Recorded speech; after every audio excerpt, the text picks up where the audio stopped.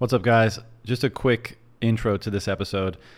I know many of you will be familiar already with Gigi. Of course, he's a phenomenal Bitcoiner, writer, contributor to many different areas of the Bitcoin space. Far too much awesome work to cite here, but you can find it all at dirgigi.com. He's also a colleague of mine at CT and a very good friend, and we've had many conversations over the course of the last few years. And we haven't recorded any of them, but they always turn out to be very interesting. We like exploring similar themes and aspects of this whole Bitcoin phenomenon. And so we finally decided that perhaps we should start recording some of these conversations. And we just let it roll, go wherever we want to take it. He and I are both trying to come to grips with, understand better, get greater clarity around, find better words to articulate some of the more deeply meaningful aspects of Bitcoin and what other areas, metaphors, analogies we should be invoking to better explicate and understand them. And so, of course, that's what we did for much of this conversation.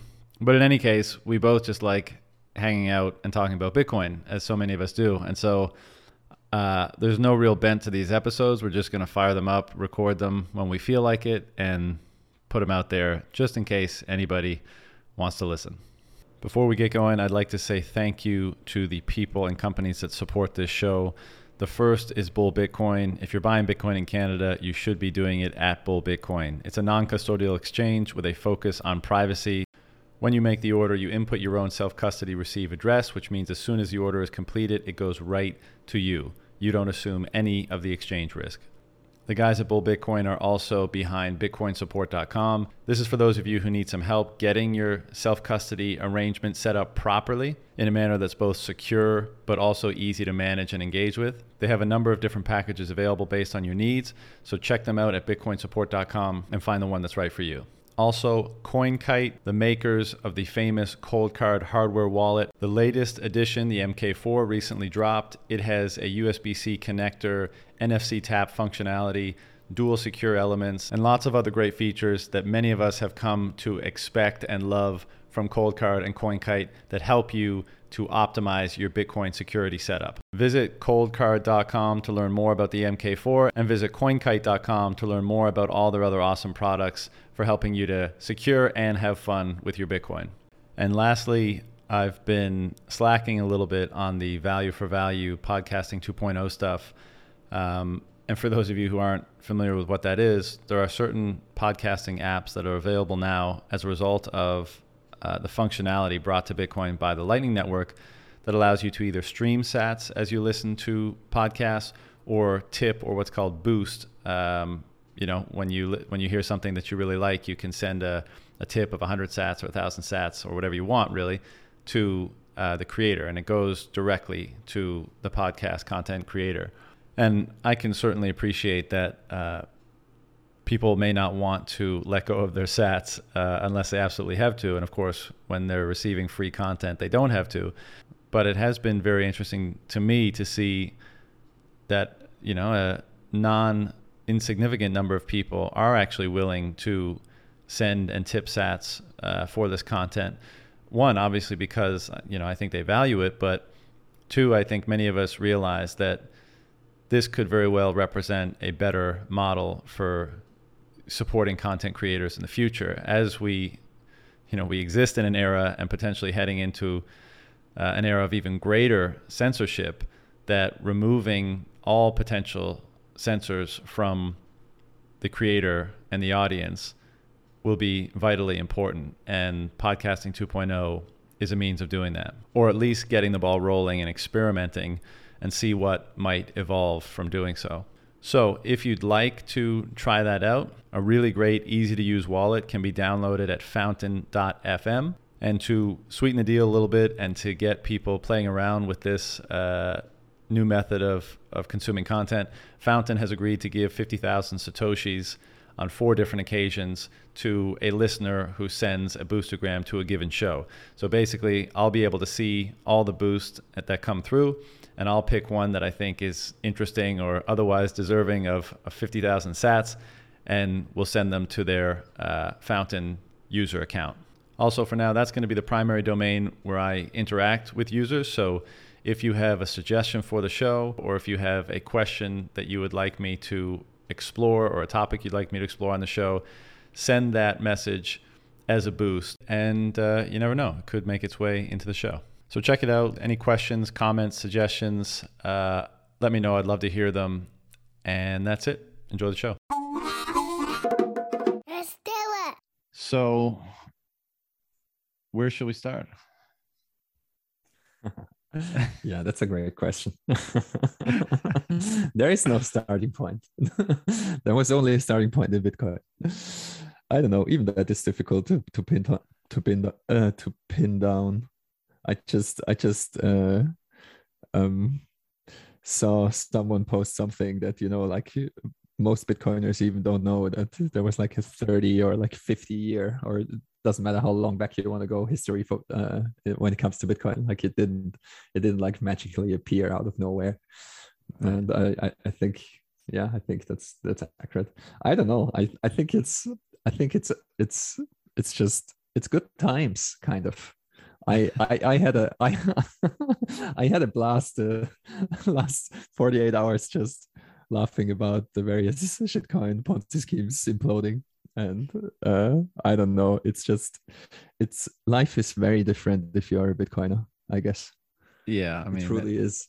I totally agree. And you know, you kind of forgot in all the hoopla of like a quasi bull market, like how great these times are, right? When everything is melting and, you know, you separate the wheat from the chaff, and you get to, you know, people get to earn their stripes and stuff like that. But I do kind of wonder, like, what stage in the ex Bitcoin game we're in, because like I think we all felt like something had to give after the last 2 years, and with inflation ripping and debt levels being what they are, like everyone knew there was a macro event on the horizon, and that Bitcoin would be probably swept up in it to some degree.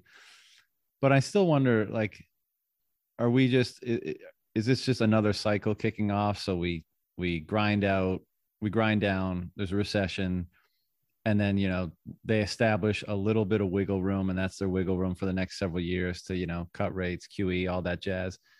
Or, I mean, because that's kind of consensus view as far as the people I've been speaking to, but I don't know how they kick the can down the road again. And I think like all this crazy shit that we're seeing outside the financial world, you know, like the shipping containers off the coast of China, and all these fires at food, you know, production and distribution factories and stuff, like maybe, you know, it's an attempt to destroy like demand. Or I mean, I guess that's kind of supply side as well, but you know what I mean? Like, I feel like they almost need a recession to destroy demand so that, you know, they can have more wiggle room on all their different levers that they pull. Yeah, a lot of people are talking about controlled demolition, basically, and those kind of things. I don't know. Like I'm flip-flopping on those issues, because on the one hand, you know, the world is a very big place, and all these systems are very complex, and you know, like usually there isn't as much malice behind stuff. It's mostly incompetence, right? And just trying to have an influence on or centrally control systems that can't be centrally controlled, basically. And I don't know, but on the other hand, you know, like there are very powerful people in the world with certain agendas, and they're very outspoken about their agendas as well. So that's why I'm flip-flopping on it, you know, like depending on my mood, I believe either the one thing or the other. But speaking of what is yet to come, and if they're able to kick the can down the road, I don't know. I think, you know, it's very, very hard to make any predictions in that regard, because the gold bugs, for example, they've been saying that everything will implode for multiple decades now. Yeah. And I feel like they are kind of right. They were just wrong on the timing, you know? And so I don't know. It's, to me, it Are feels we the like gold bugs now. I hope not. No, the great thing about Bitcoin though is like in all seriousness, it is actually useful. I mean, gold has its uses as well, but you can actually, you don't have to wait for the world to go to shit. You know, you don't have to wait for anything to happen really to start using Bitcoin and to start opting out and to use Bitcoin as your money. You know, like I've said this in the past, and it's also not it's not my thing. My friend Dennis came up with it, that hyper Bitcoinization is basically a personal thing. You can decide to live in a hyper Bitcoinized world. Yeah. I mean, it's difficult still, you know, but you can absolutely earn in Bitcoin and spend your Bitcoin and save in Bitcoin and so on. Saving is obviously the easiest thing, but you can live in a hyper Bitcoinized world basically already, and that's what's so beautiful about Bitcoin, as far as I'm concerned. But coming back to the kicking the can down the road thing, I feel like, you know how when there is an earthquake under the sea, you don't really see the waves. You know, you only start seeing the waves when super chaotic times hit, even with everything that happened in the last 2 years, even with the you know the world economy grinding to a halt and COVID and all that jazz. But I feel like it's gonna how should I put it? It's gonna be very you know, currently you can kind of still ignore this situation. Like most normies that I know have no idea about the right. state of the world in terms of how much money was printed and the world economy. And speaking of the ships, you know, that and the supply chain issues, most people I feel like have no idea still. And I think rather soon you won't be able to ignore all of it anymore, just by like just with inflation alone. So yeah, that's what I'm kind of worried about, that the waves will break on shore in the next couple of months. Yeah, I think I kind of agree with that, because a lot of people, even though we're starting to see like disposable income plummeting and consumer and individual debt levels going up and all that kind of stuff, like, you know, you go around in your daily life and most people still just are kind of fine, right? Whether it's accumulated savings or costs haven't risen that much yet. But I kind of agree that like this is what we're seeing right now, like these market sell-offs and all that jazz is kind of step one. And it's probably going to reach, I mean, even though inflation has already reached Main Street, I think a lot of this, people are going to start feeling like something is up fairly soon, especially if this like, if things start really grinding and there's a fairly unpleasant recession. You know, I think people are going to notice that. And then the question is what happens? But to your point, I mean, and this is always the argument or the way I frame it to people I'm talking to, like the wormhole to hyper Bitcoinization is just wide open for everybody. Like you could just step through that sucker and you're in like psychopath Bitcoiner land, and it's amazing. You know what I mean? Like as much as I lament like the damage and the pain that comes with like all this unraveling in the financial world and the financial system as it exists today, like, I mean, you know what it's like. You've gone to Bitcoin conferences and you hang out with Bitcoiners and talk with Bitcoiners all the time. Like it's pretty great, you know, like, and like part of one of the things we always talk about is like, where can you go and in what ways can you insulate yourself even further from, you know, the unraveling that we all think is on the horizon. But like you look at normie land and you look at Bitcoin land, and they're basically the opposite, right? Like in the former, you have, you know, well, as we were saying, like maybe it's not, they haven't even reached the despair like part yet. Maybe it's still like kind of blissful ignorance. But for a lot of people, there's like despair and that kind of stuff, even if they don't know the source of it, or if they don't know like what's kind of generating or fostering it. And, you know, savings is going down and life is becoming more expensive and hope is diminishing and options for the future are diminishing. And then once you just make that switch or you step through that metaphorical wormhole, everything is different, right? Like the hope is increasing and options for the future are increasing, and strong and genuine and sincere and, you know, loving relationships are increasing. And, you know, the strength of your community and the, various amazing life experiences that allows for is increasing. It's like, and it's right there. It's not like some far off thing. Sure, it's gonna, maybe a long time before the entire world is hyper Bitcoinized, but like that's the whole point. Like that doesn't mean that's when it happens for you. The entire world becoming hyper Bitcoinized just means everyone has individually made that choice. So you could, the future is here. It's just not evenly distributed. You can make that choice right fucking now for yourself. Oh yeah, absolutely. And isn't that amazing that all, as far as I can tell, everything you said is just true, with hope increasing and meaning in your life increasing and just general well-being increasing and those kind of things, sanity increasing. And uh, when you just all said that, it something popped into my head, which is, it's kind of funny, people still are looking for like Bitcoin's killer app, as if this wouldn't be enough. That's Bitcoin's killer app, having money that no one can take away from you, having the ability to save again, having hope again, having something that you will always be able to access no matter what, having something that no one can ever steal from you. And that's why I always come back to the fundamentals, and to the basic fundamentals of how Bitcoin works, because it's building up this construct of pure information that has this physical weight embedded in it. And that's also why you can have Bitcoin in your head with 12 words and so on, like it's all, that's the reason. Like it's not a password that you have, it's something else. In something I wrote recently, I compare it to like a magic spell, that's way closer to it. Like you utter these 12 words, like if you if you so will, and then something real is happening in the real world, so to speak. Like you actually can move your UTXOs, or like you can sign a transaction and so on. And it's like, it's so powerful. People have no idea. It's all the psychological transformations that you just mentioned, all the personal transformations, like your life situation, all of that is made possible by these kind of basic facts of how Bitcoin operates.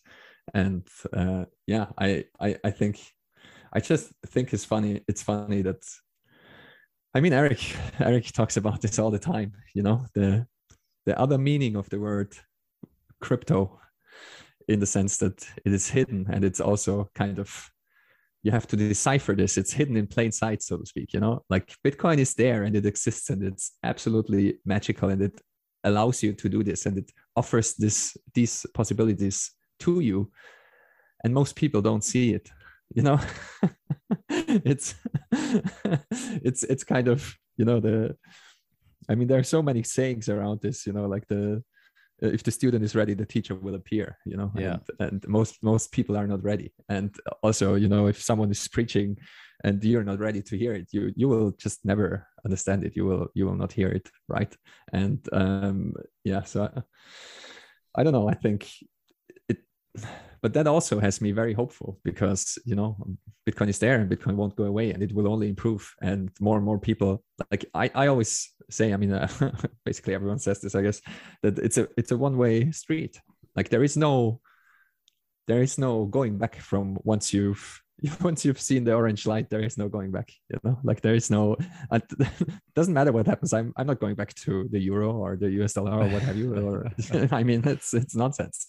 And so I'm very hopeful that we will kind of make it in time. That enough people are realizing this and using Bitcoin as they see fit.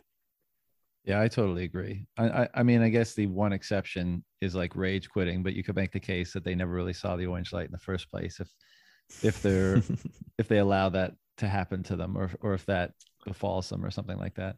But this is also part of the reason why the recent, I guess, controversy, even though maybe that's not the right word, with BIP 119, I think it was. It's like it offers so much already as is, and like I think we want to be very careful from making assumptions about what ought to be added to it to make it quote unquote better you know, predicated on those assumptions and that kind of stuff. Like, you know, how much value does Bitcoin have to people as is, you know, and just, you know, upkeeping it as is. And like, and these questions can go back to, you know, SegWit as well. Like, even though you and I are both massively bullish and proponents of the Lightning Network, right? Like, well, what was the value of Bitcoin to the world if none of those upgrades had taken place? And like, that's unknowable, right? Of course, it's unknowable, but it's an interesting question. If for no other reason, just to help us run through those thought experiments about restraining our overzealousness at making those assumptions about what it should and could be, and you know, giving it sufficient time.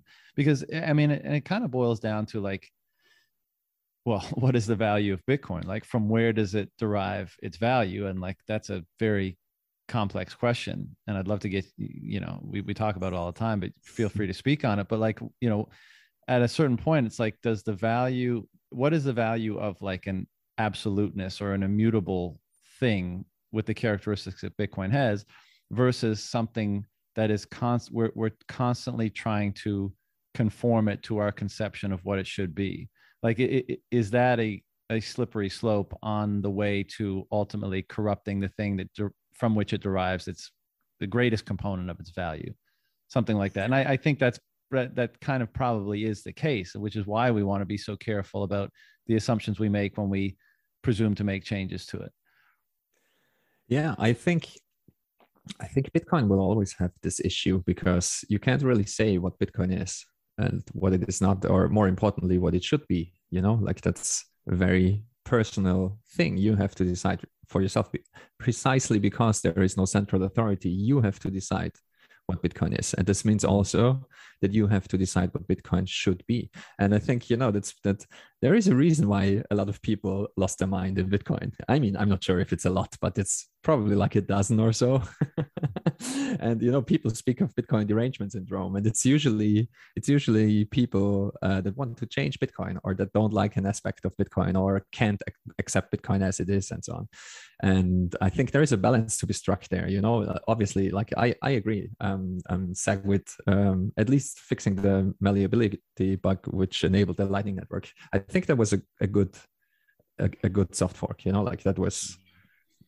I like that, you know, I like the change that aligns with the vision I have of Magic Internet Money, that's programmable. And, you know, that's also, you know, like, it's so funny because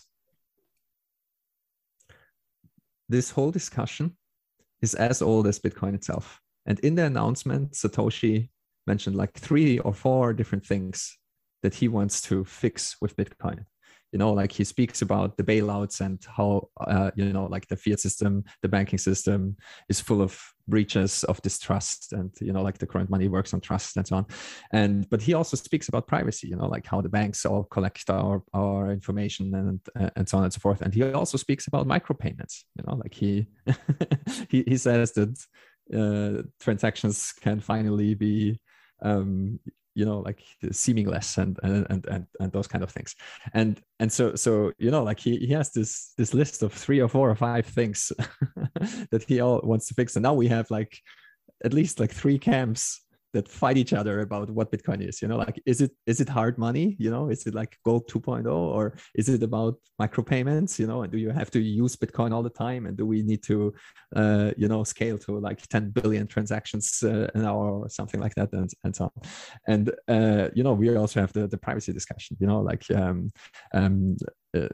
which Satoshi also mentioned in the beginning. You know, like we should have private eCash, basically, like anonymous eCash. And, you know, like if used carefully, Bitcoin can be this today as well. And I think we are also making steps in that direction, that this will even be better in the future. But I think it's just hilarious that he kind of, you know, like, yeah, I want to fix like those 3 or 4 problems in one go. And now 13 years later or something, people are still fighting about the various aspects, and basically having different views on Bitcoin, and having different opinions on what it is and what it should be. And yeah, the whole, like, that's kind of the core issue as far as I'm concerned, also around the BIP119 controversy. It's some people think that, you know, we need to change it, but and we need to do those kind of upgrades. But I think, you know, Bitcoin is kind of, the whole purpose of Bitcoin is that it's super hard to change. And the reason for that is, like, if you could change it easily, the whole value proposition would fall apart. And Hayek wrote about this beautifully. Like, he said that the root of all monetary evil is the control of issuance and the flow of money. Yeah. So this is what Bitcoin fixes. And I think it's from a global perspective, it is the biggest problem currently. You know, like, it's so just having that fixed would be a very big win. Yeah, well, that's exactly the point, right? And like, people characterize this current controversy as an attack, and I guess people have to be specific what they mean. But like, I think in the sense of normalizing change, you know, so like, if you normalize change to the fact that you had Taproot a year ago, and then you have something like this now, and then like, the more you normalize that, like, wind the clock forward 20 years, and like, how normalized have changes become, and to what extent does that normalization introduce the possibility for malicious actors to sneak something in, because just by simple virtue of the frequency of change, right? Then nothing else. And you know, I don't have the answer to that question, but I think it stands to reason fairly well that, like, the greater the frequency, the greater the possibility that, you know, something could go awry, either accidentally or maliciously. Yeah, definitely. And I mean, we know this from other areas. I mean, there is such a thing as voter fatigue. So, you know, just how often do you have the energy to think about something deeply and really inspect it and really think through all the implications and so on? And yeah, I think, I mean, that's in part, I guess, why the immune reaction of the social layer of Bitcoin was so strong, because I think people kind of, I think there is a general consensus that rule number one in Bitcoin is to not break it. Yeah. And so if you don't, like, precisely know what the implications are of a certain change, then better not do it. So I mean, you know, like, it's you can't be on various extremes even there, because I mean, there are people that are that are basically religious about this stuff, and they run only, like, very old clients, you know, like, there are people that actually do this. And I think, you know, that's also what kind of, that's what Bitcoin is about. That's what makes it different from all the other things, you know, like, you have people that take these kind of things seriously and will refuse changing the software that they run. And that's what a lot of people forget. And I hinted on it, or I wrote about it in one of my latest writings, that the freedom that Bitcoin enables and the freedom that Bitcoin gives you and allows you to have, it all rests on individuals that shoulder the responsibility of running a node and holding their own keys and mining and so on, even under great duress. You know, like, people are mining in jurisdictions where it's outlawed. You know, I mean, China is the obvious example, but there are others as well. And you know, like, we need the toxic as fuck maximalists that will run, you know, Raspberry Pis on on Tor by default, and no matter what happens, they are not going to change the consensus rules. You know, like, that's where Bitcoin's resilience comes from. And we need people that are home mining and guerrilla mining, basically, and all those kind of things. And that's where all of it stems from. It's individuals understanding those things. And coming back to your question about value, you know, valuing those principles and valuing the kind of the things that Bitcoin embodies, the values that are embedded in Bitcoin, which is basically sound money, accessible to all, you know, like not policing anything. If you have a valid signature, you're good to go, you know, like that's all that Bitcoin requires of you.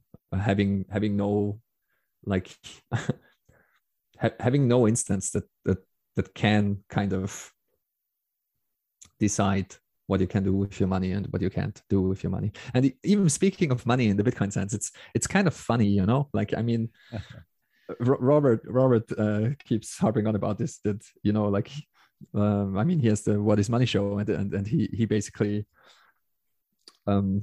like he basically says that's the main question, you know, like what is money really? And it was always funny to me that, you know, calling Bitcoin money is kind of a stretch, but it's also the best money that we ever had. But it's very unusual money, you know, in the sense that all that Bitcoin does on a technical level is send around messages. That's all it does. That's all it can do, because it's a computer network. That's the only thing that computers can do, is send around messages. They can't really do anything else, you know. Like, that's if you're speaking purely about the abstract idea of a computer, what it does, it gets certain inputs, it computes, and it generates outputs. And if you have a network of computers, then all they can do is send messages and pass around messages. And that's the thing about, you know, messages and information. You can't move them. Like, you can't. It's a very, very different thing. And so you can only send around messages and copies of messages. And somehow Bitcoin manages to you know, to set up this system to orchestrate this dance where these messages suddenly become money, and the best money we ever had, incorruptible money. And I mean, there are some people that will always, I think they will never change their opinion, and they will tell you that Bitcoin is not money. Bitcoin is just a messaging protocol. It's an internet protocol. And Beautyon is one of those people. Like he's behind the Azteco vouchers, and he basically has the view that, you know, like, it's just basically a messaging layer for value. And if you take this view, then the price also comes very unimportant. It becomes very unimportant, you know, like you can send whatever value across this network as long as you don't hold it, you know, like you can, for example, you can take a gold bar and sell it and convert it to Bitcoin, so to speak. NFT it. No, not NFT it. But you can take this value and, you know, chunk by chunk, packet by packet, just like the internet, you know, like you can scan a page in and then send it over the wire, and then you can print it out. And if you just care about, you know, like sending a page from A to B, that's what you do, you know, and like, you don't care about the digital representation, you know. And you can absolutely take the same view for Bitcoin, and I mean for money in general. But money is, you know, like, the reason why we have money is to buy other stuff. It's not about the money itself, you know. Holding forever is meaningless, you know, kind of. It's even though Bitcoiners say this all the time, but you want to spend your money in the future. It's always about this, and so there's so much wrapped up in spending your money too, right? Because it's like, well, of course, what is the provenance of what you're buying and what you're buying it with, you know? And so it tracks back so far. That's why, you know, some people might define money as a ledger, right? Just a ledger. Oh yeah, no, money is a ledger. Right. Absolutely. But it's also, you know, like, if you coming back to the metaphor of sending a physical page from one end of the world to the other, you know, like, you have this physical paper, you have this page, and then you scan it in and you send little packages, like TCP/IP packages across the wires, and it comes out at the other end, and you can print it, and then you have the piece of paper again, you know. That's how fax machines and so on work. But and if you take this view for Bitcoin, then you just take whatever value and you plug it into Bitcoin, so to speak, and it sends across as little packages of sats to someone else, and whoever receives it can do with this, well, value what they will. It only gets really interesting, and that's where the sound money aspect then comes in and so on. If you stretch the period between receiving and sending again, if you hold it for a long time, then the properties of money become very important. That's also, I mean, that's what I just described is basically why every single utility token will always land on a value of 0, because people don't hold it. And that's like, that was a very long-winded way now of answering the question, where does the value come from, you know? And the value comes from holding it. It's a very simple answer, but it is also true.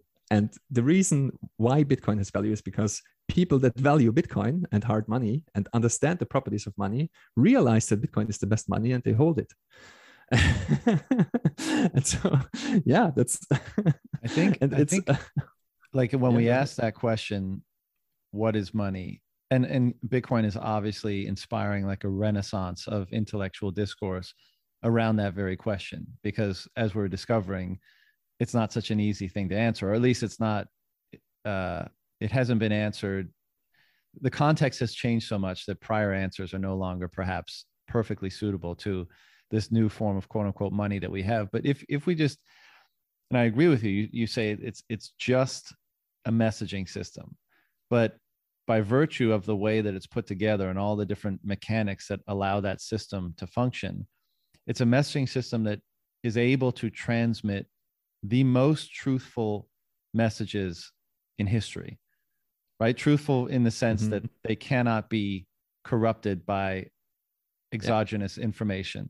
And so this is why I think we so often land in like the metaphysical realm, because what are we saying? We're saying that by virtue of the fact that it's able to maintain its truthfulness, it is accruing value. People are willing to sacrifice their limited resources to attain it and to access it and to use it. And so like when we say, well, what is money and where does the value of money come from? Or at least, this money, it seems to be that the answer is that is the very value of truth. That's why it's like, let's put it this way, like truth being one of the highest values, and not just like metaphysical value, but like also distilled into the realm of interpersonal value exchange, which we're more familiar with. Value. Yeah, exactly. And so, and then again, like if we're kind of going back and forth between the metaphysical and the economic, let's say, if we kind of accept that its value is accruing to it, and value in the sense that people are willing to devote their limited resources to it as a result of simply by virtue of the fact that it's the most truthful information that has ever existed and that we can communicate to one another. It also, by virtue of that, is able to grant a certain form and perhaps a heretofore inaccessible form of freedom to people by virtue of that incorruptibility, by virtue of that messaging system ability to maintain its truth, right? And so there we are back again in this realm of metaphysics, where we have truth being one of the highest values, and what the truth grants ultimately is freedom or liberation, right? And so like you and I and many others recently, we have these big metaphysical conversations about it. It might sometimes seem detached or unrelated, but like I think that's the thing, it's not detached. Right, I agree. And that's why we're being forced to like kind of fumble around in the dark to some degree in the metaphysical or philosophical or even theological realms, because that's where, as we try to wrap our heads around what Bitcoin represents, that seems to be where it takes us. Yeah, but I can tell you why Bitcoin is different than the other things that you just mentioned. It's not only about truthful information, it's about truthful history. And it's a very specific information. Bitcoin will tell you exactly what happened and you can't fake it. And so information can be truthful, and also a system of information, like mathematics. We have certain kinds of mathematics that are truthful in themselves, And also, I mean, Harry Potter is, if you ignore all the plot holes and whatnot, stories can be internally consistent as well and have a certain truth, but that doesn't mean that they happened. And Bitcoin is Bitcoin is a story that actually happened, and you can verify it for yourself. And it's the most truthful record of history that we ever had, and probably maybe even ever will have, because it's tightly coupled to the success of civilization, basically. Like you need a lot of energy to write down this truth, to write down the events that are happening, and this is the difference, I think. This is also why I mentioned it. Like I was interviewed for Human Bee, a German movie about Bitcoin and Bitcoiners.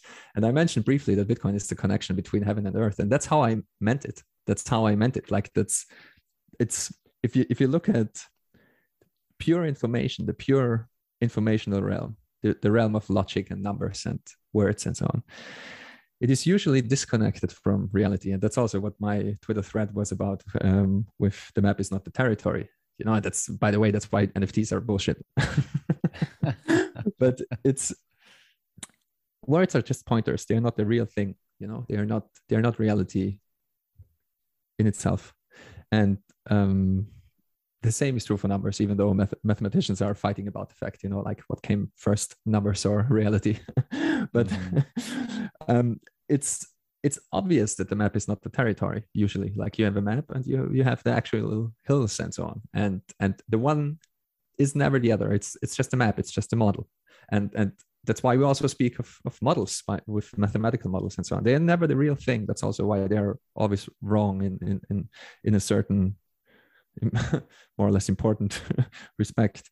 And what Bitcoin does is it manages to build up something that has physical reality embedded in it, but it is just pure information.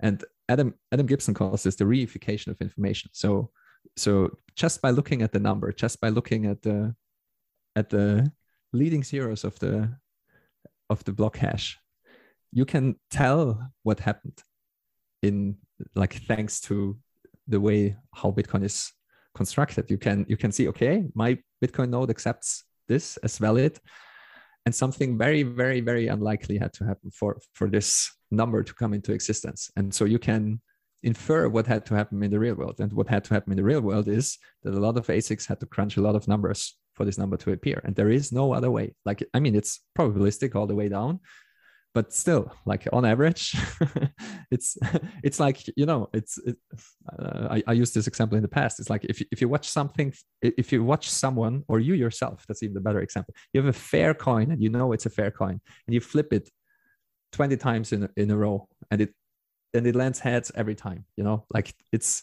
so unlikely that you either had to try this for a very, very, very long time, like you get up every day and you just try it, and one day it will happen, or you just were incredibly lucky. And this is how, you know, just from the outcome of, like, just from looking at the information, just looking at the record, you can know what happened. It's truthful history. It's not only truthful information, it's truthful history. And that's why also the comparison, that's what proof of work does, you know, and that's why the comparison to the Egyptian pyramids is coming up sometimes, you know, when people write about proof of work, you know, because it's the same thing. You can go there, you can watch it, like you can look at the fucking thing, and you can tell what happened, you know, like something incredible had to happen for this thing to be there. And Bitcoin is exactly the same, but just you're just looking at information. You're not looking at something that is truly physical. The information itself has the physicality embedded in it by the structure of the information. And so that's also why that's how Bitcoin becomes money, and how it becomes incorruptible money. And to come back to your observation that all money is a ledger, that was always true. It was always true. It is just a ledger. It is just recording who owes what to whom, basically, you know, like whoever has the gold coins can go to someone else and get goods and services for them. And also historically, if you look back a couple of thousand years, that was always the two forms of money. You either had tokens like seashells and gold coins and so on. I mean, we all know this, you know, but it's worth spelling out over and over and over again. These are the only two things that exist.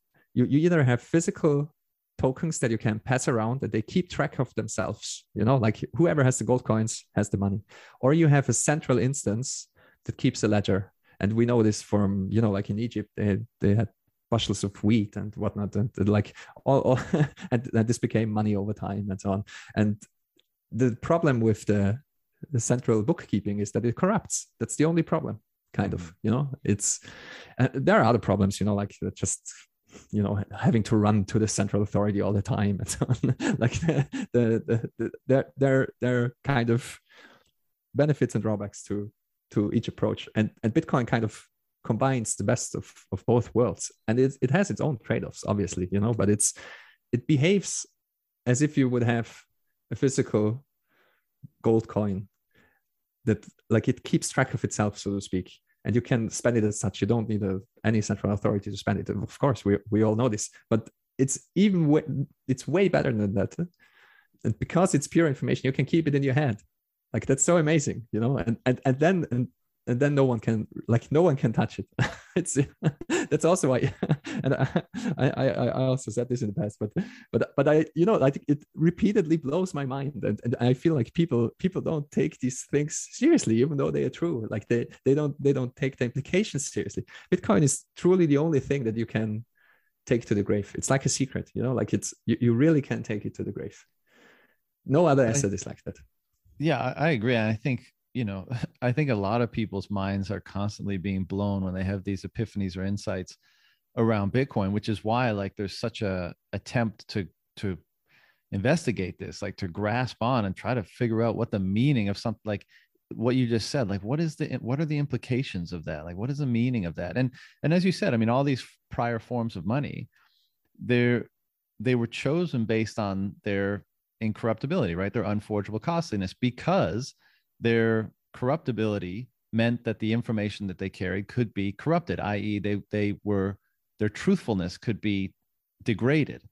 And, you know, at the point you make about Bitcoin not only being truthful information but truthful history, I mean, I think they're obviously the latter is essential for the former, right? You need that it needs to be tethered to that verifiable, truthful history in order for you to have confident that its message in the here and now is truthful in relation to everything that's come before, right? And so that's a critical component to you being able to deem it as being incorruptibly true and not having, you know, exogenous information in it. And so, like, I mean, the thing that we continue to grapple with is, like, what are the implications of having access to such a form of truth, right? And obviously we use it as a means of communicating value now, because we ascribe so much value to it by virtue of it being true, and it thus becomes the prime and, you know, perhaps maybe not perfect, but like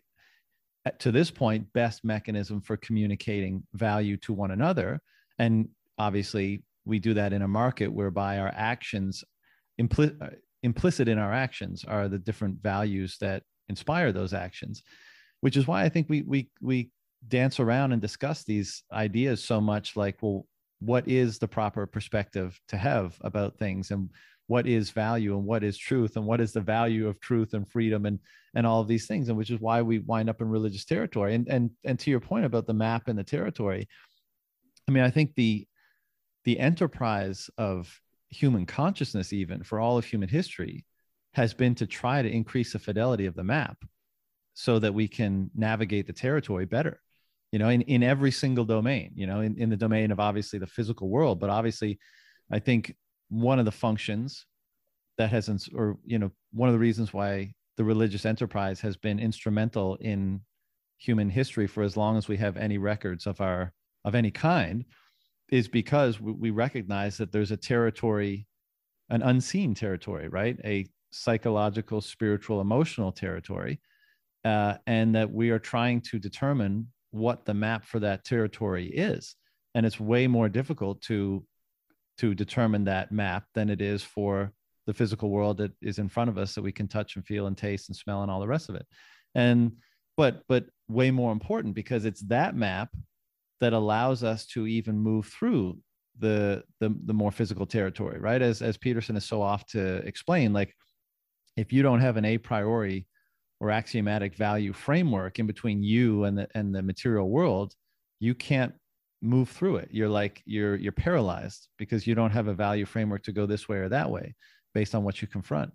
And so, you know, I think that's been the religious enterprise, but it's also been, you know, money has allowed us interpersonally, like in markets and via exchange, to discover what perspectives and what maps are optimal for achieving certain desired ends. And, you know, now that we have perhaps the best mechanism ever for doing that, I think what will emerge as a result of that is, well, the best mechanism ever for figuring out the best way to achieve our ends, but also helping us to determine what the ends should be. And I think this is why there's so much overlap, or one of the reasons why there's so much overlap between something like religion and something like Bitcoin, is because, you know, the religion is obviously making certain assertions about what the ultimate aim should be, what the ultimate, you know, what one should be striving to achieve or to become.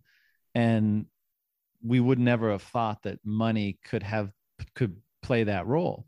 But I think Bitcoin has imbued in it implicitly these, let's say, metaphysical values that we've been discussing, like truth and freedom and potentially others, that it's not only is it the mechanism for collectively determining the fidelity of the map for the territory we're in, but it may also be instructive about what the end of that process should be, i.e., where is the X on the map? Like, it may also be giving us that type of information, not just helping us feel out the territory. And that, you know, and that's a very far out idea, because again, that means it's not just a functional mechanism for achieving ends, but it's instructive in what ends should be. And that lands us in, you know, the spiritual religious squarely in that domain. Yeah, I agree. And I think there is a lot kind of in there in what you just said. And it's the phrase that popped into my head was this, that Bitcoin really frees you up, you know, like it frees you. Like, I don't think about money anymore in that sense. Like, I don't worry about money. I know that Bitcoin is in its monetization phase. I'm stacking sats, and I don't have to worry about it at all, you know. Like, it's I think that is one aspect of it as well. That, and I think we had this also in times of the gold standard. You just did what you wanted to do and what you were good at, and you were able to save, and you were not exponentially debased all the time. You know, you were not in the hamster wheel that is speeding up. I think that is definitely linked to this, that it frees you up to even think about this. And I think Eric mentioned this as well. I think you talked about this in the past, or a lot of Bitcoiners, I think, talk about this. It's like, okay, like if the question of money and survival and maybe even luxury, you know, if this is like taken care of, you immediately come to the other values, right? You know, what is actually important. And it's basically, you know, like what I think it was Jim Carrey who said it, you know, like he wishes that everyone would be as famous and rich as he once was or still is, because then you would immediately realize that, you know, like it still leaves you empty, so to speak, you know. Yeah. And I think that's one part of it. I think that the second part is definitely time preference, and Saifedean. I mean, Saifedean basically wrote a book on this, and it's also kind of, speaking of figuring out what to do with your life, and what to produce, what to do in the market environment we're in, you know, like what do you want to work on? What do you want to earn money with? What is meaningful to you? What kind of products do you want to make? What kind of services you want to offer for others? And if you're not fighting for survival all the time, you actually want to produce something that is valuable to yourself and others. And I think we see this already happening in Bitcoin, with Bitcoiners starting various ventures, and, you know, like, I mean, you know, like raising cattle, selling beef, those kind of things, you know, high quality products, and just having the ability to having something to rely upon. I think that's, you know, that's a large part of it all.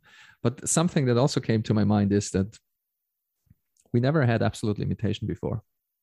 We just never had it. Mm-hmm. And there's something to be said about this.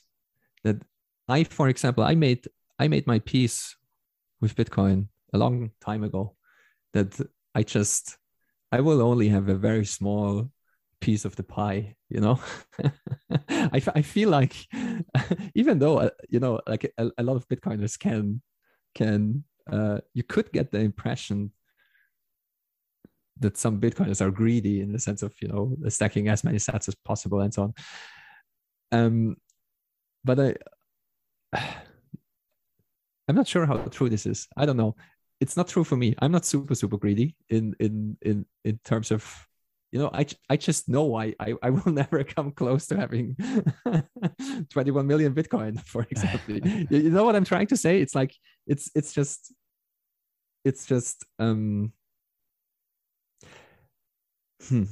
I feel like personally it helped me to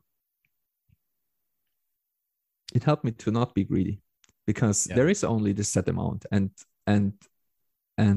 it's, you know, like having a small slice of that is good enough. What else do I want? And I feel like if you have something that has no limit on it, that can be produced limit, like, you don't cherish it, you know. It's very much like if you think about food and you have like your favorite kind of food at home all the time. It's like if you're a kid and you have chocolate at home all the time, you stuff your mouth full with chocolate because there's always chocolate and there will always be more, and it's limitless chocolate. You don't really cherish it, and there's never enough, you know, like you will never have enough.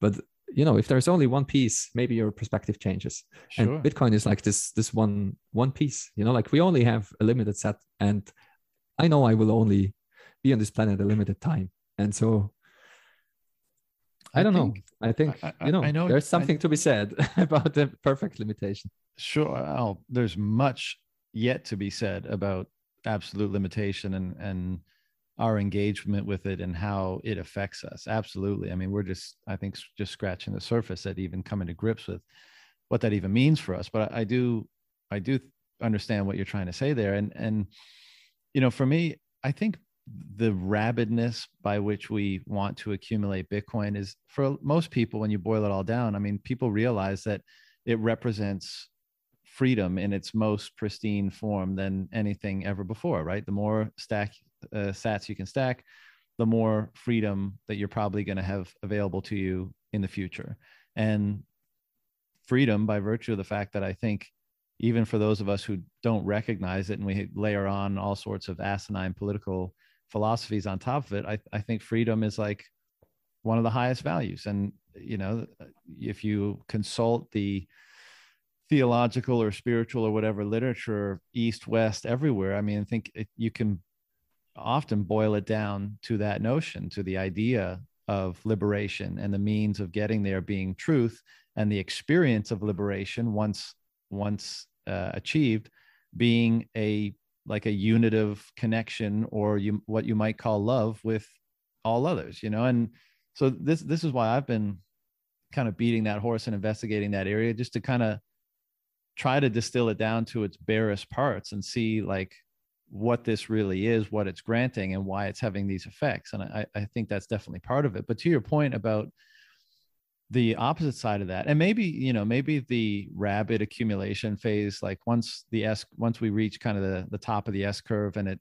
flattens out a bit, like maybe that'll die down dramatically. And because I also feel simultaneous to, and I don't feel a lot of greed either, to be honest with you, like for better or for worse, and it may even be for worse. Like I'm just not that incentivized by that aspect of things. What I'm incentivized by the most is trying to determine what is most valuable to me. And it seems to me that pursuit continues to bring me back to these paramount values of truth and freedom and love.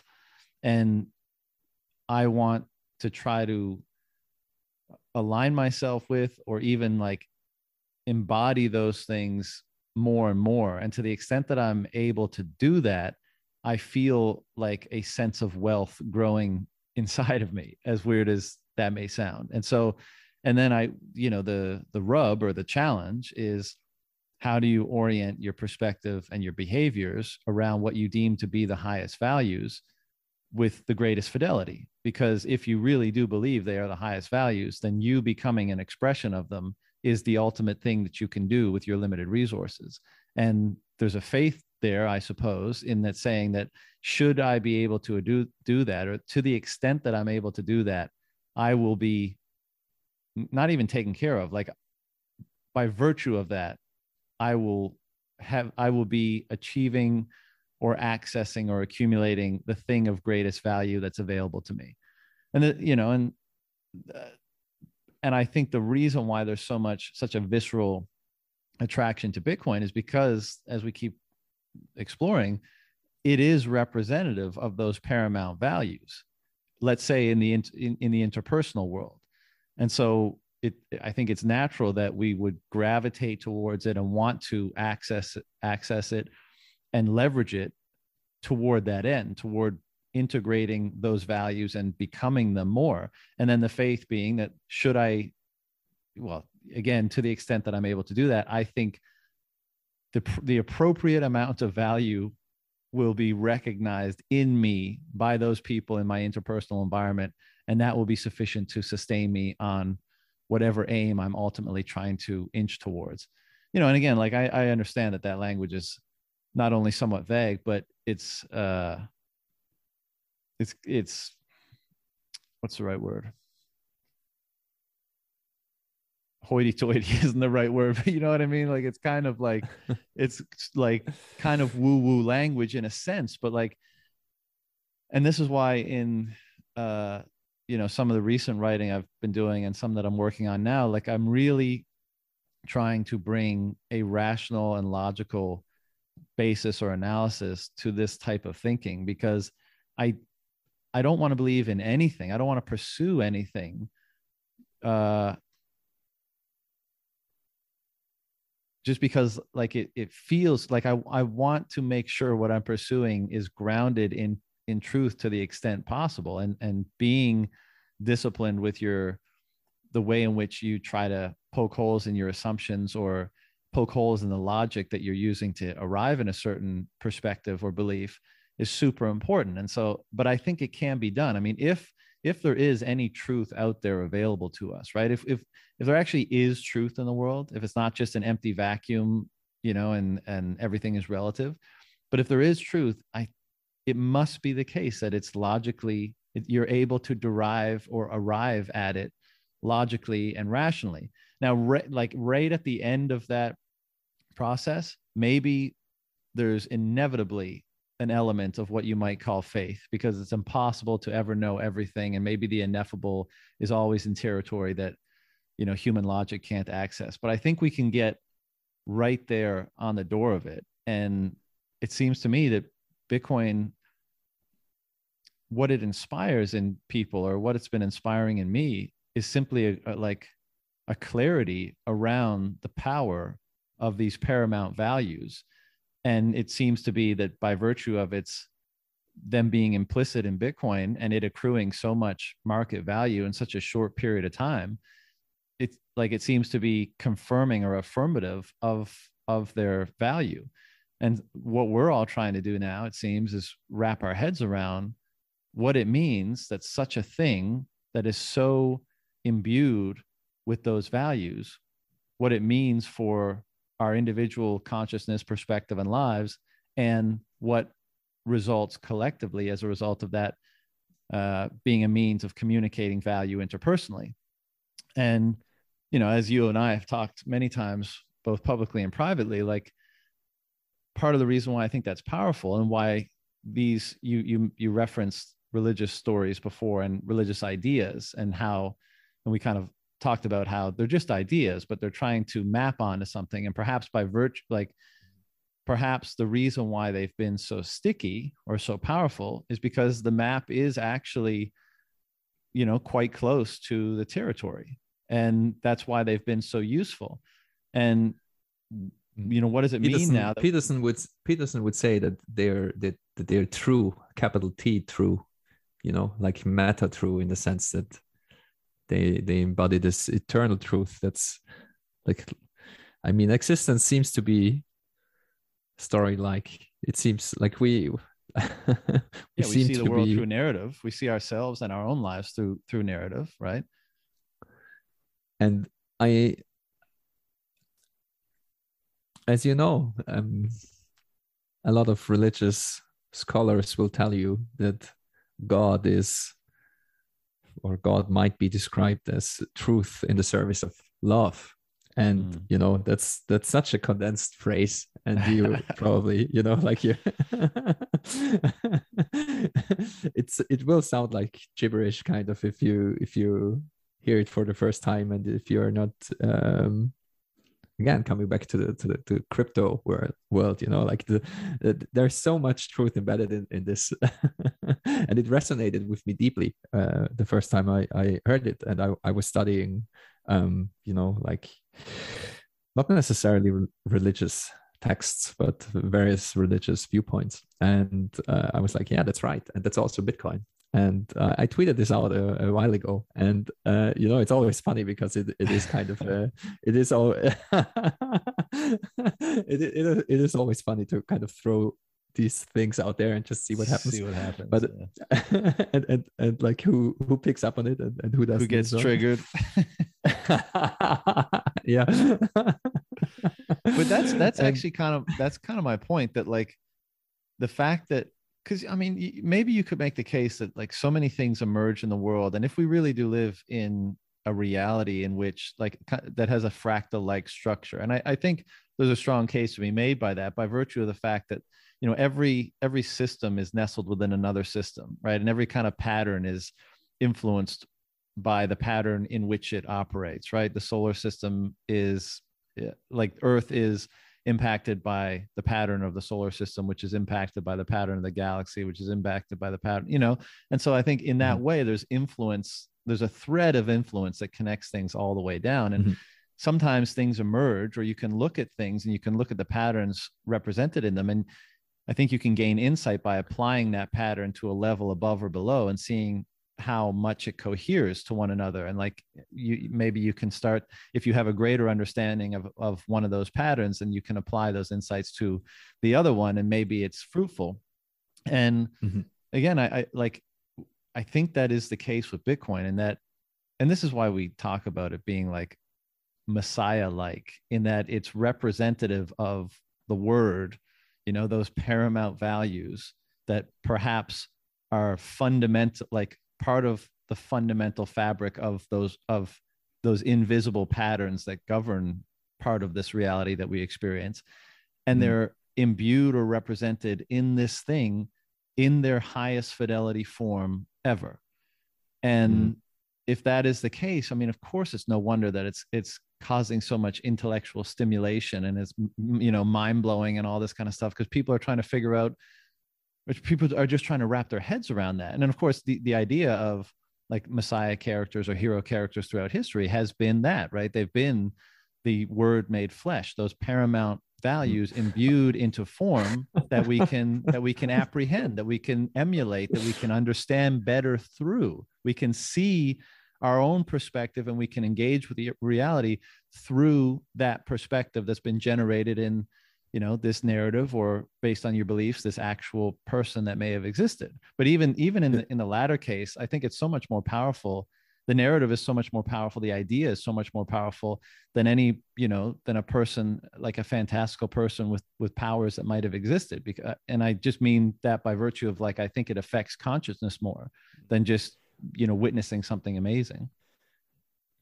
You know why I had to giggle when you said the word became flesh, because I wanted to interrupt you before and not only say this line, but speaking of messianic Bitcoin, and I mean, you know, now it's basically out in the open. Like a couple of years ago, you were labeled a crazy person if you would say something like this. Now it's just, you know, regular, you know, Bitcoiners talking to each other, and you know, like as Eric says, you know, like obviously Bitcoin is the second coming of Jesus Christ. Like, what do you mean? And I just had to laugh because I actually put this in the latest piece, which was inalienable property rights. But I put the line in there, and I don't think anyone picked up on it yet, really. But yeah, Jesus, you know, I had it the word became in Money Messiah too. The word became flesh. No, but now like now we have Bitcoin, and Bitcoin works the other way around, and Bitcoin is the flesh that became word, because Bitcoin creates the word, and it starts from computers crunching numbers. It starts in the bare metal. You know, you need ASICs nowadays, but actual electrons, actual things have to move in the world to create this word. So it's the other way around. It's the flesh became word, and then we have Bitcoin. Flesh kind of being a metaphor for the material. Yes, and also, you know, I mean, we have Satoshi as well. Like it works in this way too. You know, like it is the other way around. And so it's kind of perfect for, you know, Jesus 2.0. And it's again coming back to what you mentioned as well, like, did this happen in the past? Did, like, you know, are the stories true? We can't know, and we can't know because the records that we have, we can't be sure if these things happened. And you know, like, it would be very different if, like, again, coming back to the reification of information, we can actually be sure about the things that happened in Bitcoin inside the system. We can be sure about, you know, like the past hash rate and past transactions and so on. Like, we can be very, very sure about those things. And so I feel like it is, you know, it it is an upgrade of sorts, you know, like we now have a history that we can be sure about. And I feel like this and we can be reasonably sure that it won't be corrupted in the future, because it's also, you know, like, that's also something that's something to think about. It's once a new block is found, it is done, you know, like, you don't have to keep the information alive, so to speak. Like, if I would snip with my finger and all mining would stop, the past is still unchanging, you know, like, it's, you know what I mean? You don't have to keep it alive actively, so to speak. You have to keep it alive to extend the records, but it is the reification of information. This is such a powerful term. Like, I'm eternally grateful for Adam Gibson for bringing this to my attention. It is like you put in all this effort, and then information pops out, and it is like a stone of the pyramids, you know, like, it has physical form, so to speak. And that's also why I disagreed so vehemently with the framing Bitcoin as violence and so on. It's like, it's just text. It's just speech, you know. It's like, you have this event, this miraculous, very improbable event where all this flesh is creating a word, and then you are in the domain of words, of pure information, and this cannot be violent, you know, like, that's not how words work. Yeah. You know, and it's, I just think it's funny that so many, like, there is a reason why Bitcoiners are talking about, you know, messianic Bitcoin and the second coming of Jesus Christ and so on, and all these maps, all these things map so perfectly on what Bitcoin represents and how it operates, and all the rest of it. It keeps being funny to me. I just think it's like a big cosmic joke, you know. Yeah, well, I think I've told you this before, but, you know, on some of my, you know, mystical experiences and stuff, you know, a lot of things happen, and ultimately for me, the apex of the experience is complete unity and peace, right? So there's not much thoughts happening, but typically, as a part of the experience, when you encounter that grand, all-encompassing force, whatever we want to call it, you know, the fabric of the universe, God, energy, source, whatever, it very often lets out like several belly laughs, like, in my presence, you know, like, it seems, for whatever reason, like, humor seems to be a strong component of it. But, you know, just to go back to what you were saying about, because I've heard Peterson use that phrase before as well. I think he's something like, God is truth in the service of love.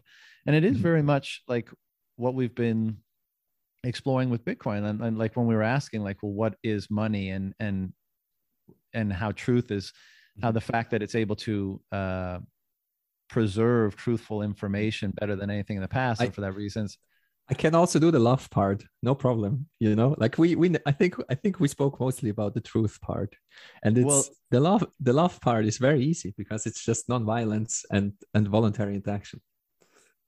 yeah, sure. Well, actually, let's come back to that. But I was just going to say, like, so you when you have to say truth in the service of love, like I think we basically already said it. We say that an incorruptible truth provides access to a type of freedom that, in its, let's say, purest form. Because if you can use that incorruptible truth by virtue of the fact that it's incorruptible, it means it grants you at least some a freedom in a certain form. And when it's so extensible interpersonally, let's say, then that freedom is extended out into all the interactions you might have, at least again in a certain context. But in the context of money and markets, it's probably the most relevant context.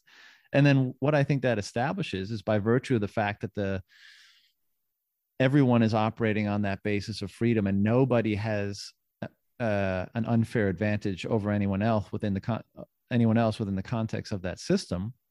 I've often described, or come to appreciate a particular definition of, like, non-romantic love being the recognition of a lack of separation between all things, right? And I know that again is a bit woo-woo, but, like, I think it, or you could just say unity, right? And by what kind of relationships, what does the Bitcoin network grant to its participants? It grants an equality of connectedness, right? A basically a fair unity between all actors within it. So, like, maybe I'm stretching it a little bit, but I think you could easily say, like, it, by virtue of the fact of its ability to instantiate truthfulness and the freedom that grants, relationships that you might characterize as being loving are able to propagate and be accessible and established by people. And so, if that's the case, I mean, I don't think Bitcoin is God, right? Far be it for me to even venture a guess at what that notion. I'm shaking my head right now, just for the record. but certainly, if we think, like, the holiest things that we might encounter, be they ideas or things in the actual world, are those things that reflect God's qualities the most, perhaps it's one of those things. And again, we wind up in characterizing it with language like Messiah and Second Coming and hero and the Word made flesh, and etc. Isn't it also funny that Bitcoin embodies Islamic finance? Because, a lot of people are talking about the Christian values, and that's what popped into my head now when you said, Bitcoin is not God. Basically, it's like, most people talk about the Christian God because most people we converse with have this kind of background. But there is also Alan Frank wrote about this at length, and no, and also other values, right, that are very deeply held in those traditions, and it still works. It's still mapping onto Bitcoin because there's no usury in Bitcoin, basically. Like, there is certain things are forbidden in Islamic finance, and Bitcoin basically does not allow those things. And I always thought, like, that's just mind-blowing. And also, no, it is like it because you spoke about unification and so on. Like, it unifies various aspects of various religions, and there also various just other kind of spiritual and mystical views. Like, I noticed the last, like, 2 or 3 years or so, maybe, an increasing influx of people that come from just a pure spiritual side, and they understand Bitcoin almost immediately because it's like a holistic closed loop system. It's like it maps very well on the idea that like, you can't separate it into parts. It's like holistic medicine, basically. It's like I can't come up with a better example on the spot because this world is very foreign to me, but I think you know what I mean. Yeah. And regarding the connectedness, it's also, when you spoke about that, it's it should go without saying, and it should also be obvious, but for me, it always helps to really spell these things out. Bitcoin is about connecting people, nothing else. Bitcoin only works with people, you know, and it's also, we are a networked organism. That's why we have language and all the rest of it, you know, like and I mean, Peterson talks about this all the time as well. You have no idea what kind of ripples you produce in this network, you know, like he always has this line of, you know, 100 people and they know 100 people, and it's like it doesn't take many hops until you are influencing 1 million people basically. And it's, I think that's also in part why the overlap is so big, because I think, you know, the stories that are thousands of years old are in part about that as well. It's about how to behave properly in this network and what kind of influence you have and so on. And I think, you know, there is something to be said about this unification property of Bitcoin, because the way, I mean, there is also a reason why the English language unifies, you know, chess unifies, and numeracy, mathematics unifies, you know, like it doesn't matter where you come from. If you if you're a math nerd, then you will be unified with all the other math nerds, I guess, and so on. And it's coming back to the love aspect. It's the way I meant it when I tweeted this out, and I think I have it in one of the threads as well, that you know, Bitcoin is truth in the service of love. We spoke about the truth aspect at length, you know, the truthful record and truthful history. And I mean, Thomas says this all the time as well. He has it in one of his writings as well. Like, Bitcoin cannot lie to you, you know, like that's the way it's set up. And I think it's a nice way of summing up what we talked about. But the love aspect, I think it's underappreciated unless you are an Austrian and very well read in those things. It's underappreciated how miraculous it is that you can take money and go anywhere in the world basically and just get what you want, and people will give it to you willingly, peacefully, with a smile on their face, basically. You know, like we don't have many mechanisms to get other people to do things for us, and we basically we have pure love without anything in return, which we usually do for our family, for our kids, and so on. And this is also, I think, the religious ideal, you know, like you should service everyone in that way, basically. But I think it just doesn't scale, you know. It's a scaling issue. And totally. And of course, you know, like we also have war and slavery and destruction and all those things, which can be effective as well for a while, but as Peterson also points out, they're not stable, you know. Like you need to put a lot of pressure on this system, and you need to exert a lot of force for, you know, cracking the whip all the time. And so this is just not stable over time. And so voluntary exchange is the only thing that's stable over time, over long periods of time, and the only thing that really scales. And in that sense, like that's the way I meant it, with in the service of love, you know. Like it's definitely not in the service of hate. Like no one can get your Bitcoin with violence. They just can't. If you use Bitcoin properly and if you store it properly, someone else has to provide a service that is meaningful to you, that is valuable to you. You have to spend your sats willingly for something that's more precious to you. And that's a very big thing. That is a very big thing, you know. Like it's, again, coming back to the killer app of Bitcoin. Like that's one of the killer apps. That's a very, very big thing. No one can take your sats away from you.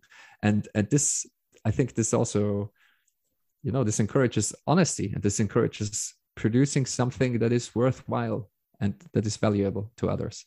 And it's amazing really that all of that stems from such a simple thing, really, like from these sets of rules that bring about absolute scarcity. And it really is amazing. Like every day it blows my mind. Yeah, me too. But it's an interesting point.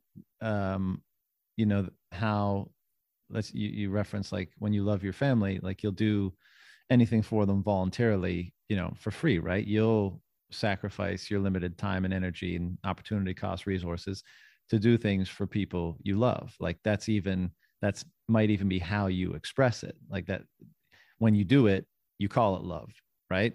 And maybe, one of the functions of money, and the more pristine or perfect the money, the better it is at doing this. It's just fostering interactions with people that are unknown to each other, but on the same basis, like, yes, fostering an interaction kind of love, but a mechanism to facilitate that, right? So, like, it's not exactly the same because you're giving something in exchange, but the action that it's impelling or inspiring is very similar in kind. Yes. And so it's able to foster those unitive, loving relationships between people via this mechanism, even though, let's say, the emotional, relationship or something hasn't been established.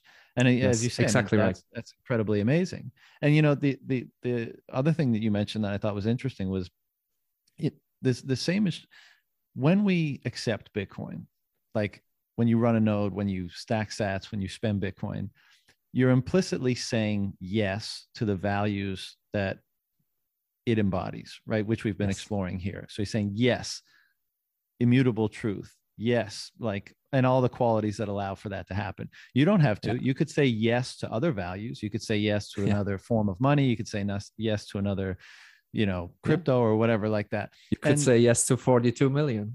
Right, exactly. And so what you're doing, again, when you kind of undress it, you're saying yes to certain values. So Bitcoin is a Schelling point of value, i.e. like market value, but it's a Schelling point of values as well. You're saying, I value truth, freedom, fairness, and all these things we've been exploring. And when you align with somebody else on such paramount values, naturally, I mean, I think those are the most important things that people can align or cohere on. And so naturally, that's going to foster very strong unitive relationships between people who are doing that, even people that don't know each other. And, the same is true with religion, right? Like, you look at a given religion, you see the implicit values, you say yes to it. And if that yes is sincere, because, a lot of people might pay lip service to things that they want to believe about themselves, but it's not reflected in their actions. But let's say that it's sincere, then of course, other people that have said yes to the same implicit values, you're going to build, extremely strong and aligned relationships with, because you're converging on the same paramount values that most orient your behavior and your perspective. And so, of course, those relationships are going to be very frictionless. They're going to be very unitive. They're going to be very productive. They're going to be very loving, right? And again, like, what do you see when you go to a Bitcoin conference?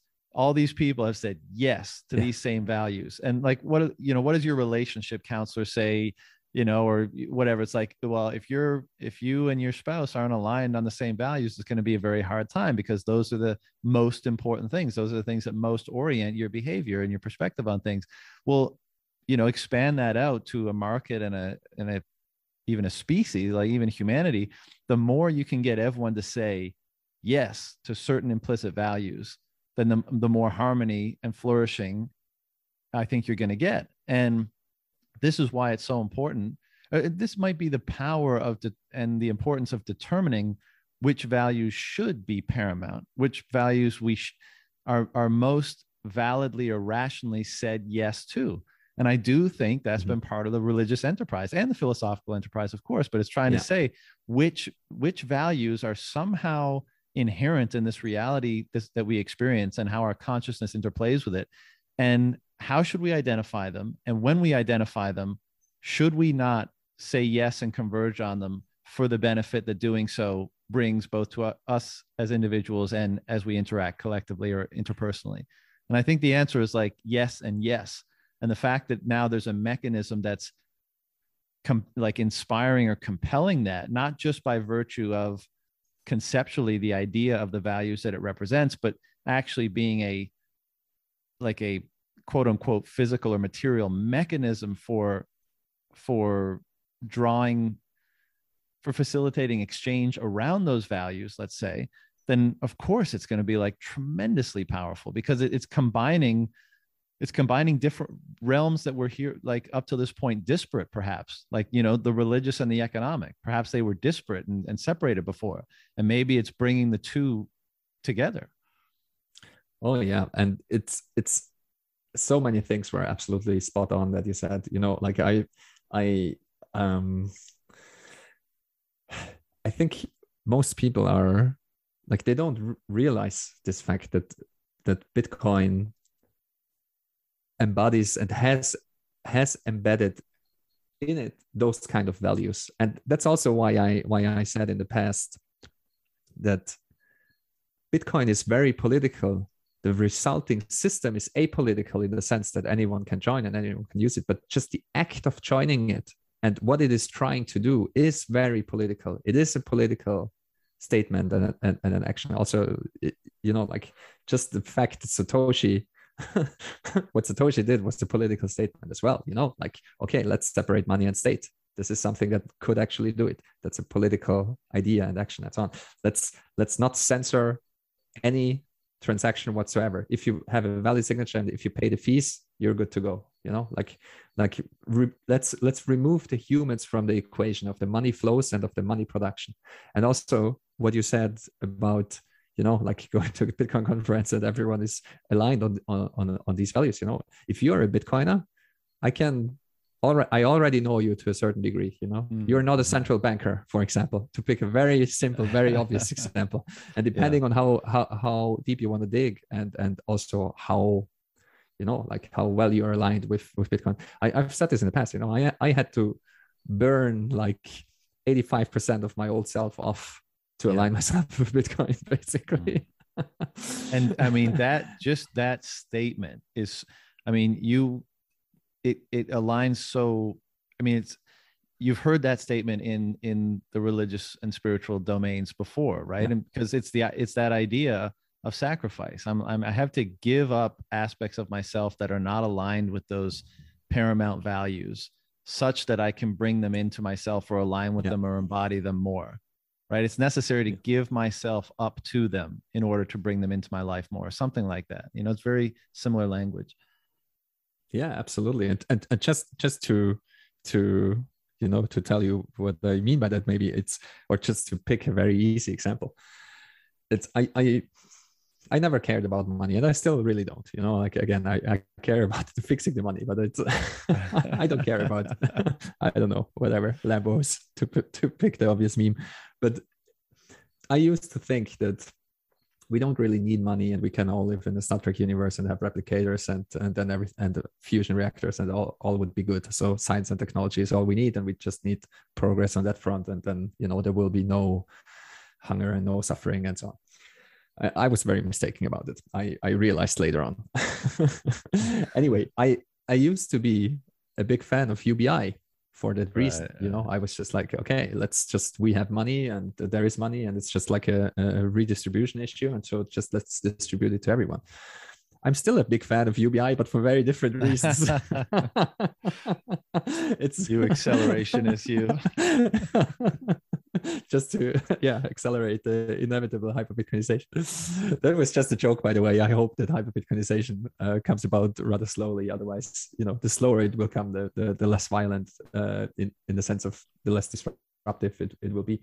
Yeah. But anyway, you know, like, I had to completely kill off all those ideas. I had to, and you know, those ideas, those kind of axioms were very dear to me. You know, like it was very painful to kind of have to change my mind on those kind of things, you know. And one thing I also realized, speaking of coming back to what you also mentioned in terms of extending your love to strangers by doing a voluntary exchange for money, Like that's such an important concept, because money is only required for strangers. You don't need money inside your family and inside your, if you trust someone, if you're very good friends with someone, you can rely on credit. It's no issue at all. You only need money for strangers.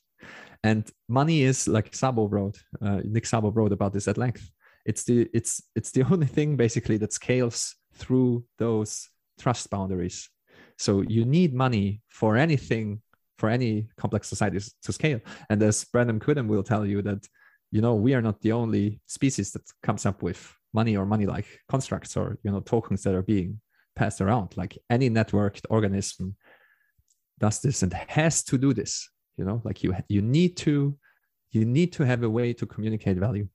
You need to have a way, because there's also that Peterson knows this very, very well. Like the information is distributed. You cannot have a central control that gathers all this information. It's just, computationally speaking, it's an impossible problem. It really is an impossible problem.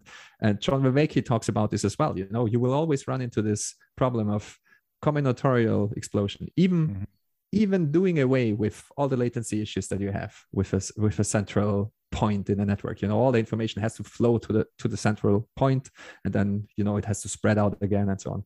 Even ignoring that, just kind of gathering all the information and computing the right results is basically mathematically impossible. You will always run into these problems of combinatorial explosion, where just like you would need a computation device, a brain or a computer or what have you, that would immediately collapse into a black hole, because the computational steps that you need to do and the stuff you need to store is so vast that either your CPU or your hard disk would implode into a black hole. I mean, well, I like it when you say you say it would have to be made of something other than matter and occupy something other than space, or something like that. Yeah. That's not my line. That was Bruce Schneier talking about SHA-256 security. Like we are very sure about the security of certain cryptographic hash functions and certain bit security for encryption and so on, because just crunching the numbers, if you have a perfect computer and a Dyson sphere attached to it with all the energy in the world, it will still take, like billions of years. So, like we can be reasonably sure about those kind of things. And the same is true, like take the world economy and try to centrally control it. All the things you have to measure and all the things you have to calculate, you can't do it. The computer you would need to build, even if it would be a perfect computer, would collapse into a black hole. Like those are the things we're talking about. And so you need something like money just for informational purposes alone, just from an information theory standpoint, just from a physics and math standpoint, you need something like money, something that a signaling mechanism that is distributed, a signaling mechanism that is decentralized. And that's what organisms use. That's what mycelium uses and fungal networks use. And so, I mean, Brandon knows like 100 times more about this than I do. But that's coming back to the truth in the service of love discussion, like the love part, it's you by interacting with a stranger, that's also a very Petersonian idea, like you know that you could get scammed, but you extend this trust for the time being, like you will always have this problem that you could hand over the money and the guy could run away. This is true online, this is true offline, like it's there are very, very few things where this isn't true, but it is usually true. So you're always in a very short term trust relationship with a merchant or what have you. And that's why money is so important, because money, actually good money, not fiat money, good money actually has final settlement. And then it's done, like you extend the love for the other. You extend this trust relationship that you usually reserve for your friends and family to others, to strangers. And if everything works as expected, that it's settled, money is exchanged and the good and service is exchanged. And then you don't have to trust this person anymore. It is done. That's what final settlement means. Like people don't think about these things properly and deeply enough. Like that's such an important thing. Like there are some futurists and there are some people that talk about reputation systems and automating all of that, and we could just rely on credit. That's such bullshit. It's so stupid. It will never work. It's it just doesn't. You would have, you know, you would have the whole world running on DeFi, and if one of these trust links breaks, then you have cascading effects through the whole world, and everything would implode. And money fixes this, you know, and money is what we need to fix this. Yeah, and truthful money, as we've been exploring, like that's what permits you to act as if with a high degree of confidence, right? Act as if you're in a loving relationship with someone. That's what the money is fostering, right? All the different trust and the considerations and everything that's wrapped up in that. That's what an incorruptible, a truthful means, a truthful messaging system that becomes money permits. You know, and that's also where the limit comes in, and that's what American Hollow was harping about all the time. It's you're extending this loving relationship to your future self. You're stacking sats for your future self, you know, like Bitcoin is self-love. That was his line, you know, it's like, take care of your future self, do important work today, and stack sats, you know, like produce value today and stack sats for your future self. You know, good money allows you to do that. Sound money allows you to do that. This absolute limitation that we spoke of 21 million allows you to do that. And fiat does not allow you to do that. You know, it's like, I think that's where all the nihilism comes from. You know, it's completely made up and not tethered to reality. It's like, why should you work and put money in the bank? It's gonna, you know, it's gonna melt away anyway. It might vaporize overnight. Like, you don't know. It happens all the time. Totally. You know, I want to go back to something that you touched on a few minutes ago, that we've been exploring, because we've been saying that the emergence of Bitcoin and what it represents and trying to wrap one's head around it, you know, not only is a means of expressing values, but it's actually having this like feedback effect whereby it's also helping us, you know, those who are interested in such pursuits, gain more clarity around what paramount, the highest values actually are. And you know, we've discussed this before, that like you will treat your highest value as a type of God, right? Because it's going to be the thing that in that a priori membrane between you and the world is what determines what actions you take, right? If you value A more than B, you go for A, you go down that road or whatever. And so like determining what your highest orienting value is or values is of paramount importance, because it's going to determine so much of your life. And this has, I think for many of us, Bitcoin has inspired the enterprise of establishing greater clarity around what those values are for us, but also what they should be. And of course, many are exploring the religious domains, the philosophical, people are going all over the place trying to figure this out. And I think that's me too. That's a super interesting conversation.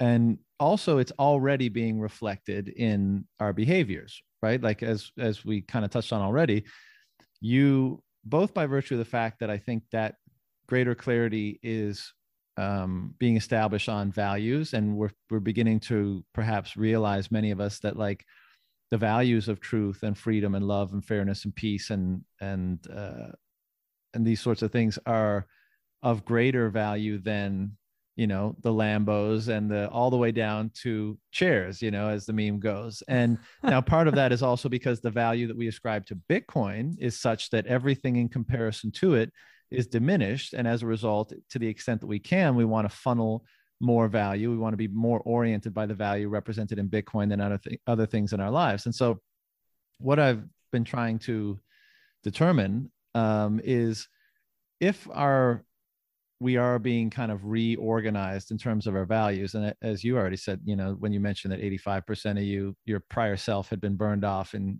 the process of coming to appreciate and understand Bitcoin.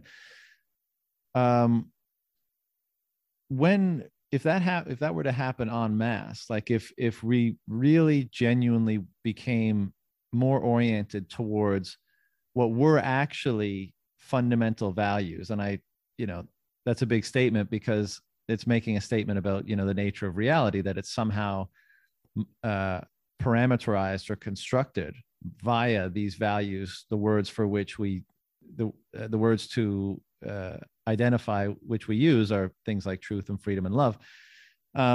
But if we are oriented that way, like what does that mean for, well, let me phrase it this way, and I know this is long-winded, but let's just say that those become the greatest aims, right? Moving toward and embodying and expressing those values in our lives and out into the world more and more and more. And if that's the aim, what do you think the future looks like in terms of what we build to glorify those aims, basically, or those values? And by that, like, let me just give you a little bit more context, because that might not be super clear, but like we tend to think of like the future as you said, like the transporters and the wormholes and the starships and all that kind of stuff.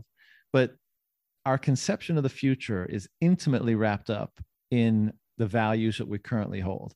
And in the values of the current modern materialist era, let's say, it's very much the notion that progress means technological innovation and the extension of material life, both the extension of our material lifespan and the extension of material life out into the universe, right? Like more novel stuff. And perhaps, you know, this is perhaps why technology has been such an emphasis in our modern era. But, you know, there were periods where, like, you know, you brought up Egypt before. You know, Egypt went through basically like 3,000 years of history, which is a fucking long ass time in the context of, you know, the history of human civilization, whereby they seem to reach a certain state of sophistication and kind of hung out there for a really long time with not like too many obvious material changes. Now that may, you know, you could chalk that up to just being like, well, whatever force conjured up and generated all that innovation to get them to such a high state of civilization, maybe it burned out and they just rode that from there. But I think you could make perhaps a more rational case that like they achieved a state that was aligned with the thing that, you know, the values and the meanings that were most paramount to them, and maybe they hung out there more. But nevertheless, that's because that, you know, the Egyptologist might destroy me for that example.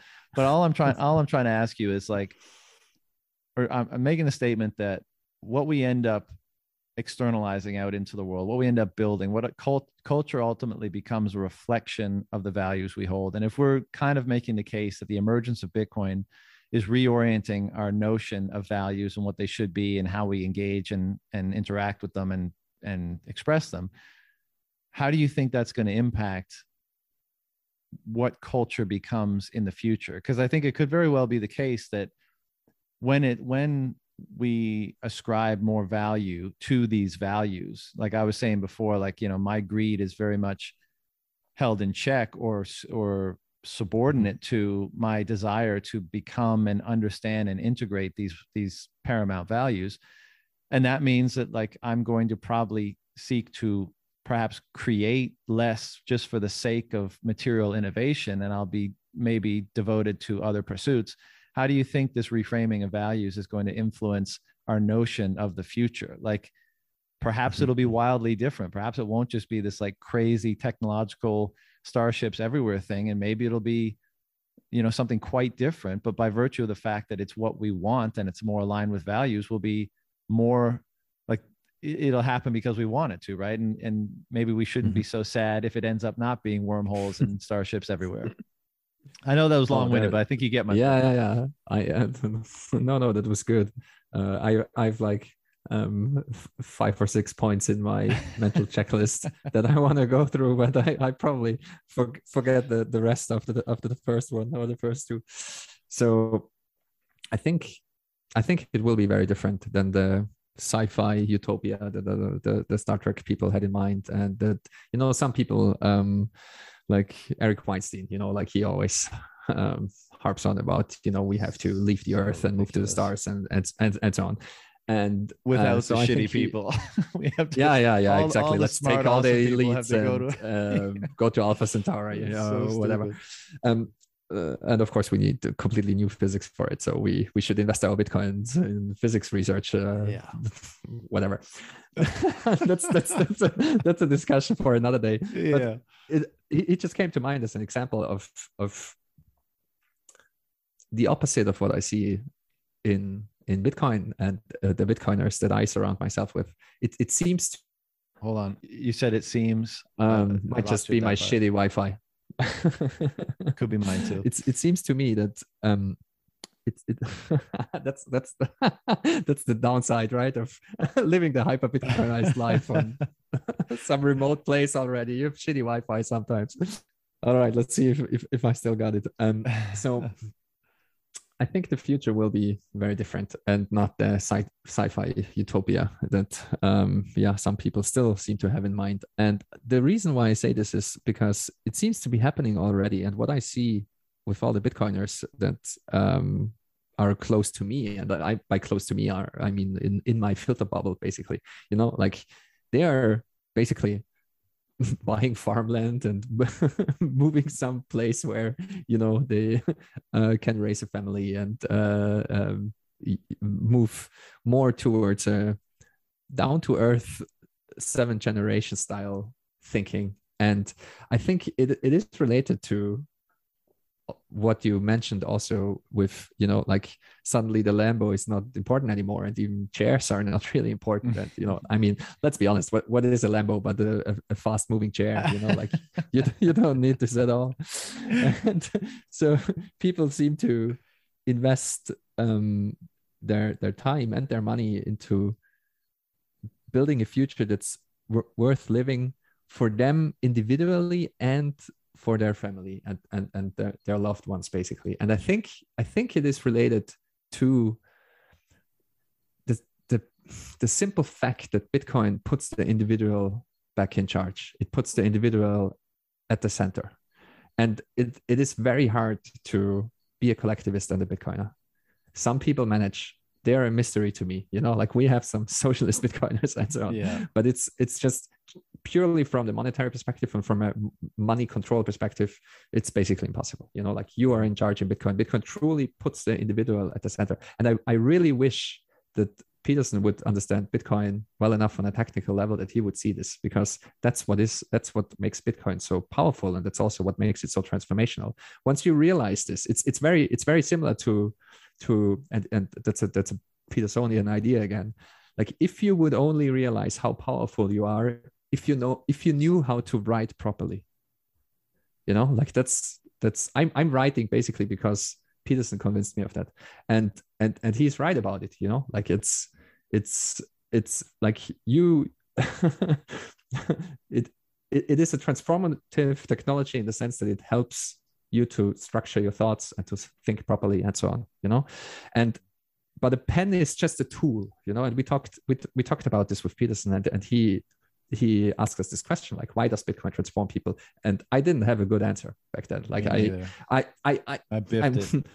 Yeah. Me too. I'm still kind of sad about it that I wasn't able to put it together on the spot. I mean, the pragmatic answer is that Bitcoin is transformative because of two things. It lowers your time preference and it makes you responsible. Like it puts the responsibility on you, but it's and another way of saying this is that Bitcoin puts the individual in the center again, and I think it spreads from there in the sense that you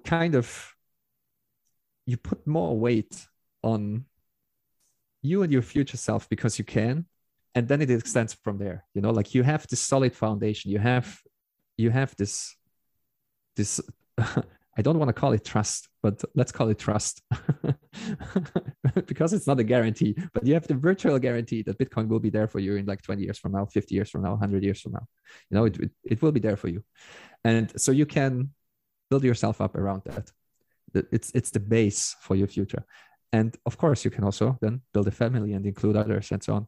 And I think, and you don't need any outside help kind of for that. You don't need any collectivist ideas. And, of course, caveat emptor, like, as we said before, humans are networked and you can't do absolutely everything alone. Just, try dropping yourself off on an uninhabited island without any tools, without any clothes. Yeah. you are dependent on other people and so on. But still, that's the way I see it. And that's also my explanation, at least for the kind of lifestyles we see the current cohort of Bitcoiners gravitate towards.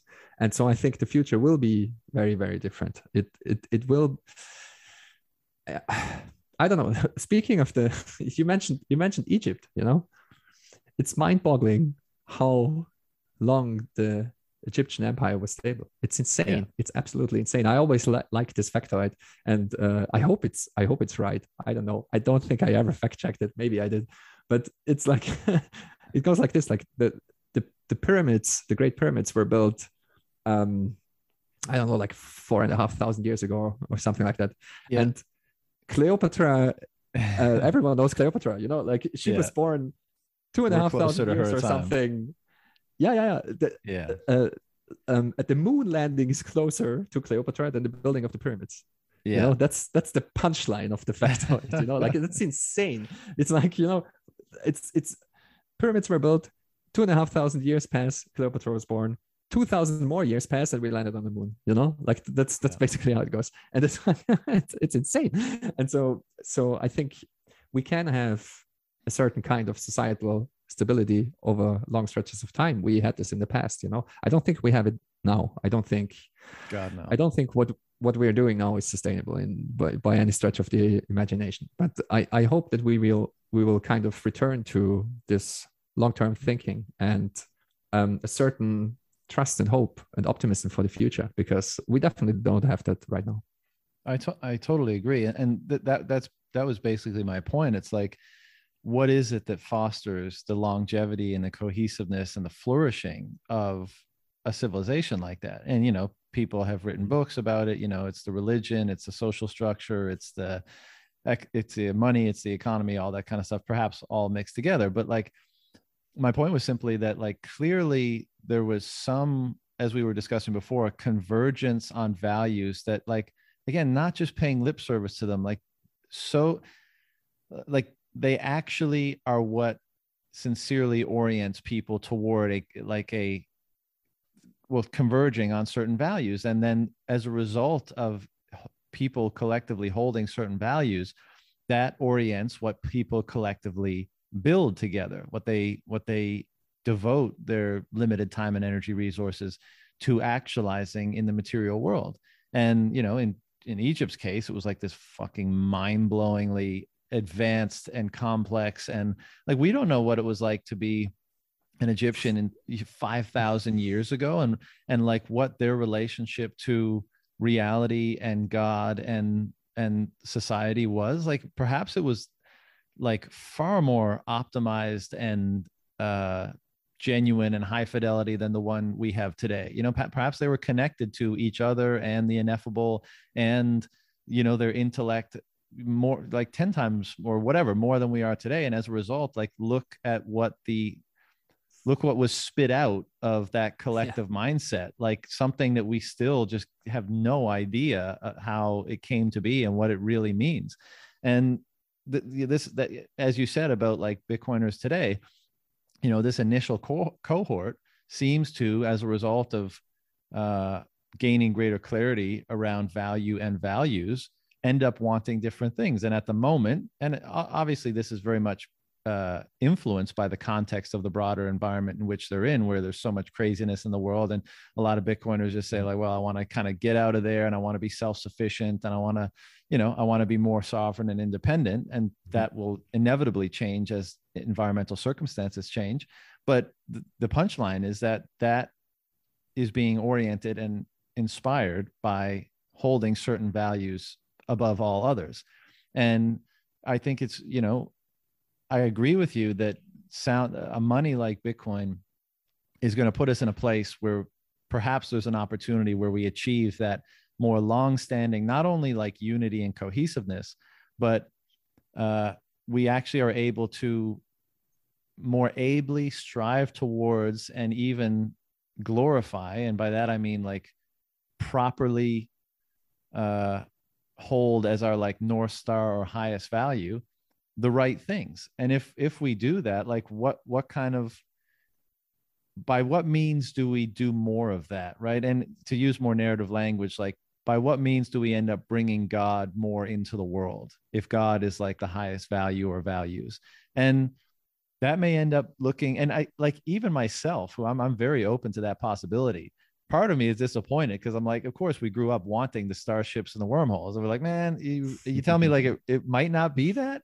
And like maybe it still will be, of course, but like we have to appreciate that our notions of the future are entirely predicated on the values that we hold today. And if we're suggesting that this thing is helping to, well, changing our values and potentially helping us orient ourselves around more truthful or more validly paramount values, which I certainly am, my current thinking is that that is the case, then naturally, you know, how we apply ourselves toward striving toward a future goal or a future ideal that we hold in our minds is going to be different. And you know, maybe it's the case that like we're all just super high tech farmers, you know, and like there's none of this like starships and everything, but we just like the cattle are on automate, and you know, like life is very convenient and abundant, and we have like beautiful architecture and buildings everywhere. Because like even that, you know, you wonder like, wow, what could have caused people to be so devoted to like beautiful architecture in the past? And you know, I don't think it's just exclusively like, well, the wealthy and powerful crack the whip super hard. Like I think it requires more of a sort of devotional attitude to like what it is your work is going toward lifting up or glorifying or exemplifying in some way. And by virtue of the fact that that relationship is sincere, I think you can rationalize the time and the effort that you put into things. And I do think we're starting to see this in Bitcoin land, you know, whether it's artists or entrepreneurs or whatever, like people are willing to devote their forever limited time and energy resources toward attempting to build something that in their frame of reference is beautiful. It might be a product or service, it might be a piece of art, but like it's worthwhile. Your values determine the worthwhileness of your actions. And you know, this is why I'm so kind of obsessed with determining like how should we determine the worthwhileness of our actions? And the answer is like, well, we have to gain clarity around our values. And if we agree that that's the case, and kind of using the Egyptian example again, how should we frame progress? Because I think like progress is something that helps us orient our striving. But I think you could very easily make a case, because the de facto like notion is that history, like human civilization, is a chronology of increasing progress, you know, with certain like dips in the road. But like if we are framing optimal living as being optimally aligned with or subordinate to certain values, and living a life in accord with that, then I don't think there's much case to be made for a pure chronology of progress. Like as we've been saying, perhaps, you know, Egypt might have been the apex of that in some cases, and maybe it's been a chronology of digression since then, you know. And again, that many ways you could attack that argument, but just to say, like, I think part of our discussions in this space and our own thinking about how we orient ourselves and the value that we strive to both acquire and become and express and embody is very much wrapped up in that notion of what is progress, and how does that orient what I believe to be a worthwhile application of my resources. And yeah, it's again a question of values, right? Like it's always kind of valuable compared to what. If you optimize for progress, how do you measure it, and what do you think is valuable, and so on? Like this is and always will be true. And I think we are kind of lost in that domain, you know, like the go-to default is to optimize for quality earnings, basically, you know, or what have you. or you know, just think about it. How does society today think about progress? I mean, I feel like sometimes it's just like, well, you know, technology is more impressive than it was 50 years ago, and that's a massive part of it. And then, you know, human rights are probably a big aspect of that, but it's difficult to discern in, you know, what human rights look like in different places and different times, and for different groups of people, of course. And then I guess the third obvious one would be like something akin to happiness or contentness. And, you know, I mean, it's that's such a hard question, you know, like it's because there is something to be said for general progress. And if you don't know Hans Rosling, I highly recommend his book Factfulness, and he talked about a lot of those kind of very Western and scientifically minded ideas of progress in the sense of like how many people are starving, how many people have a roof over their head, how many people have access to information, and how many people can read and write and are numerate and so on. And you know, there's also something to be said about access to energy and so on. And we were but very of those good. are absolutely like definitively progress, right? Absolutely, no, absolutely. But I think there's something to be said in the sense of, I mean, obviously they are not. Just, you know, look at the average American. I as a European can say this, you know, but it's just easy access to calories does not necessarily translate to happiness. Right. So, but it's, yeah, it's gonna be. I think it's gonna be a continual kind of process and struggle to figure this out. I think that's also what the human condition is about. And it's also like you mentioned, like what can we do, like how will it play out, and how can we integrate more of the godlike values, for lack of a better term, into our lives, you know. And the thing that popped into my head was I don't remember who said it. I think it was a Bitcoin core developer or someone very close to the technical side of Bitcoin. I have it written down somewhere, but it doesn't come to mind now. But it's, don't ask yourself what Bitcoin can do for you. Ask yourself what you can do for Bitcoin. Mm-hmm. And that would be my immediate answer, as long as Bitcoin is still monetizing, because Bitcoin actually fixes stuff. Like Bitcoin actually fixes this. Bitcoin fixes nihilism, to quote American Hodl again, you know, like it actually does. I met so many people. It fixed my nihilism, that's for sure. And it fixes so many things economically, of course, you know, like we are returning to a sound money standard. We are returning to a hard money standard. Bitcoin is the Hayekian dream of reintroducing sound money by introducing something that they can't stop. And it doesn't matter who they are, you know, like it's, everyone can use it. It doesn't matter if we want to stop it as Bitcoiners or if the government wants to stop it. It's just, that's what Bitcoin does. It marches on and it lives. And TikTok next block, I mean, that's where all the memes come from. And so I think there is something to be said of setting yourself up or setting your life up, you know, in service of Bitcoin, maybe even. But I also think it's dangerous in the sense, or I don't recommend this actually. Like I usually don't recommend this, because you don't need to do much. And I like has said this all the time. You know, like Bitcoin is the greatest charity to ever exist, and it's super easy. Like, because all you actually have to do is to stack sats and hold. That's, you're doing your part if you're doing this, because you're helping the asset to monetize, and everything else will flow from there.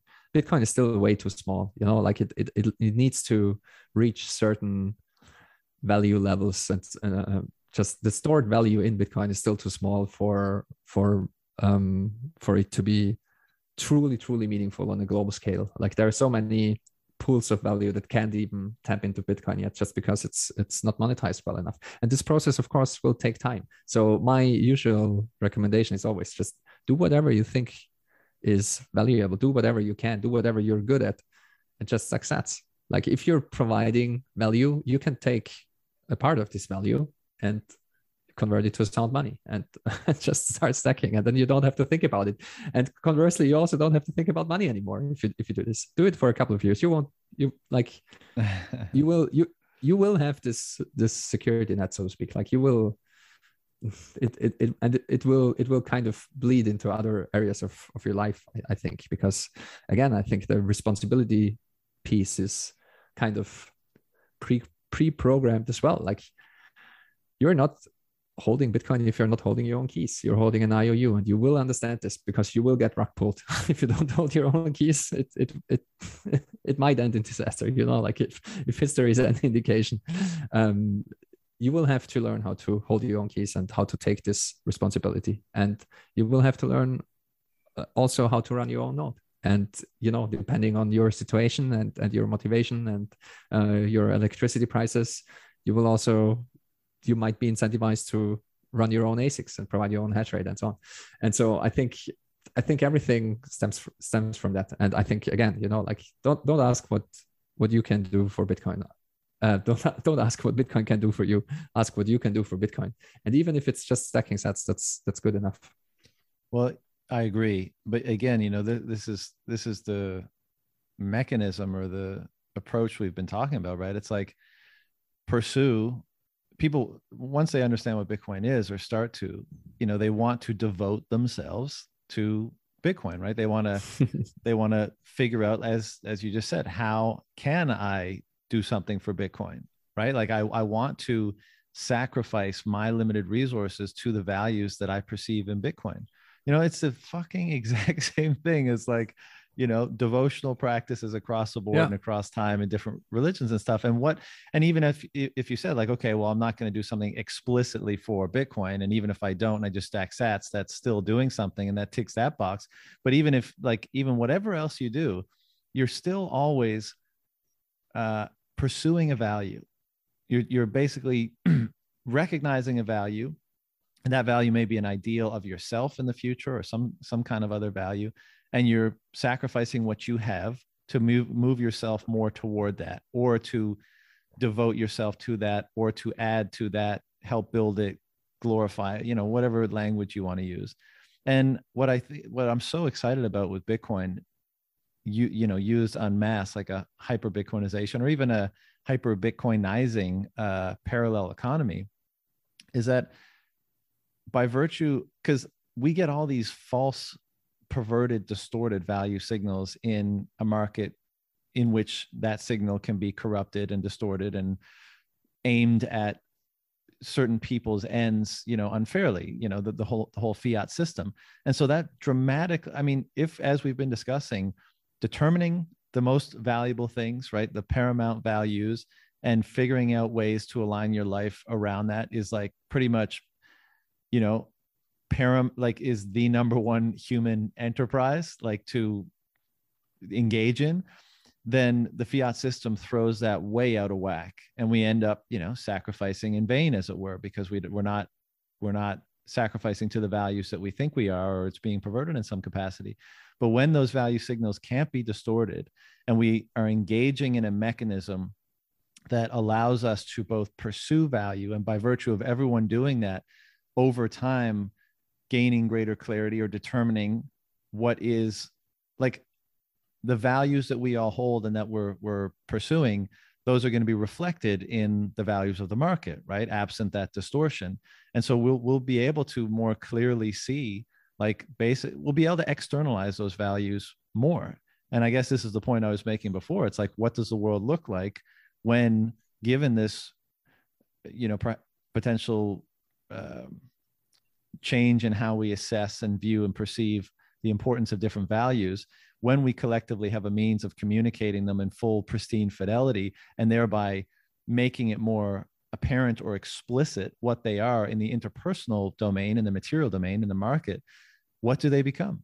You know, like, how are these values made more obvious? And then, of course, it's a you know, like a positive feedback loop, where you see certain values being elevated in the market, and to the extent that you're aligned with them, then you say, oh, like, I want to feed into that more. And then both the degree to which you do that is rewarded in the market, and the degree to which the market elevates it by virtue of your work toward it is amplified or grows as well.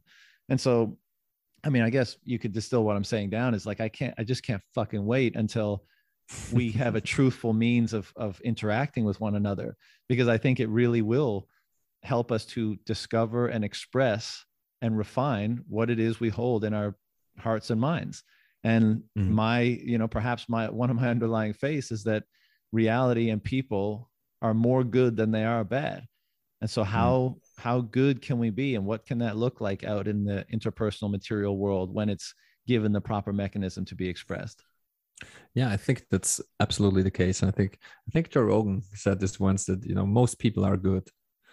or maybe it was even Elon. I think it was the Joe Rogan Elon interview or something like that. But I think it's true. It has to be true, you know, like it's otherwise it just What's the point? it wouldn't work. It wouldn't scale, you know. I mean, we kind of know that that like 1 or 2% or something like that are just psychopathic nature, but the Sure. rest, you know, people are in general good and want to do good things, and we all have the capacity for bad, and that's necessary to even define and articulate good. But I think, you know, reality or God or whatever it is that generates all this stuff skews toward what our notion of good is, and you know, we should be striving for that in the best way that we can. Let's say.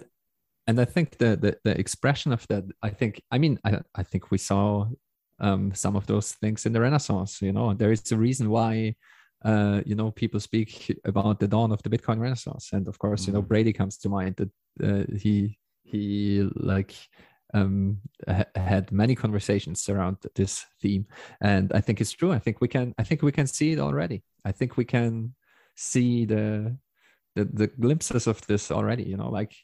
I can only speak from experience. I have been working exclusively with Bitcoiners for the past, I don't know, like 3 years now or something like that. And it's like I wouldn't have it any other way now anymore. You know, it's like you couldn't go back. That's for sure.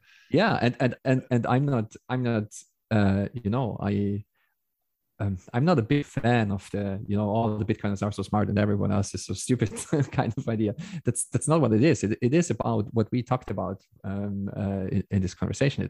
It truly is that Bitcoin changes you, and I want to work with people that went through this change, and you know, most people are better for it, and you have the like some that suffer Bitcoin derangement syndrome, of course, you know, like they're no light without dark, but I think, you know, it's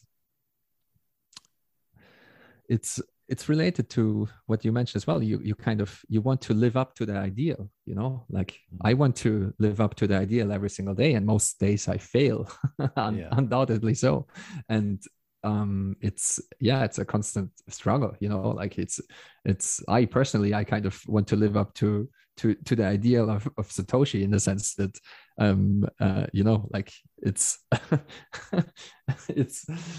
it's absolutely amazing what one person was able to do, you know, and he implemented it and he explained it so beautifully, and I want to help where I can with writing code, and currently I'm mostly writing words, you know, but I want to kind of, you know, I think Satoshi was one of the best people when it comes to explaining Bitcoin. And I still find nuggets of wisdom, just like one-liners where I'm like, oh my God, like, yeah, that's exactly right. I mean, of course, he was wrong about things as well, but he was right about a lot of things because he built the damn thing.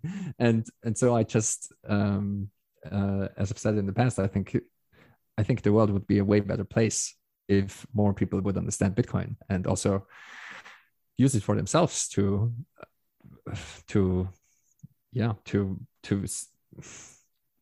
kind of maneuver themselves into a better position for the future and so on. And so yeah, I'm trying to live up to the ideal every single day. And it's not easy. We're all human after all. Yeah. I got 2 more things I want to discuss with you. How are you on time? Yeah. I got 20 more minutes, so I think we can do 2 things. Perfect. And now, of course, I forget what they were. What were we just talking about? Oh yeah, Satoshi. You know, living up to the idea. Yeah. So I mean, this is one of the things I mentioned at the end of Money Messiah was, and it speaks to I think that thread that I was referring to before about how, like, you know, the constituent components of the different patterns that constitute reality are somehow connected together. And it's like Satoshi, when he put together the parts that allowed, you know, Bitcoin to exist, like when he, you know, developed or put it all together for Bitcoin, as he's going through the steps of, like, you know, include this, or this doesn't work, this does work, keep this, don't lose that. Like, that's being guided by those values of fairness, and, truthfulness and incorruptibility, like that. Obviously, right? Like anytime you mold something, you're looking at how the shape of it, how it's taking shape, and you're saying, yes, that's good or that's bad. And so inherent in the construction of anything really, but in this case, as we've been exploring Bitcoin, is those values. And it seems to me that by virtue of the fact that he was successful, it seems, in instantiating those values into this interpersonal mechanism, and by virtue of the fact that it's accruing market value so quickly, I think it lends credence or credibility to the notion that those values, as they've been, siphoned through Satoshi and into his creation, as it is, as all, so many, as all of our values are, kind of transposed into the things that we create. Now, the obviousness by which that is done is different, because not so many things are so interpersonally relevant or operate in the same way. But, that's kind of the spiritual or religious thread or reality thread to me. It's because, like, well, why were those notions considered good in his head, such that he wanted to make sure that the thing that he was making had them imbued into it, or were parameterized by those very things more than anything else, And so it's, to me, it kind of suggests that, well, first of all, where does the notion that those things are good even come from? Right. And maybe that's the kind of connection to the ineffable, right? And that maybe the proof is in the pudding, in that to the extent that they can be truthfully or with great fidelity transmuted into the material realm or into our creations, and that they are seen as being good, whether this is something like the creation of Bitcoin, or whether it's just maybe this is part of the mechanics of beauty, then they accrue, not they accrue, but they attract our alignment with the value that they represent. And that's got to be like a fundamental process unfolding, it seems to me. Yeah, it's maybe I'm just repeating myself at this point. No. It's, that would have been my answer as well, in the sense that the proof is in the pudding. Like, whatever works is kind of true as well. That's also a very Petersonian idea. Right. Like that. I mean, that's the evolutionary answer, Sure. And it's.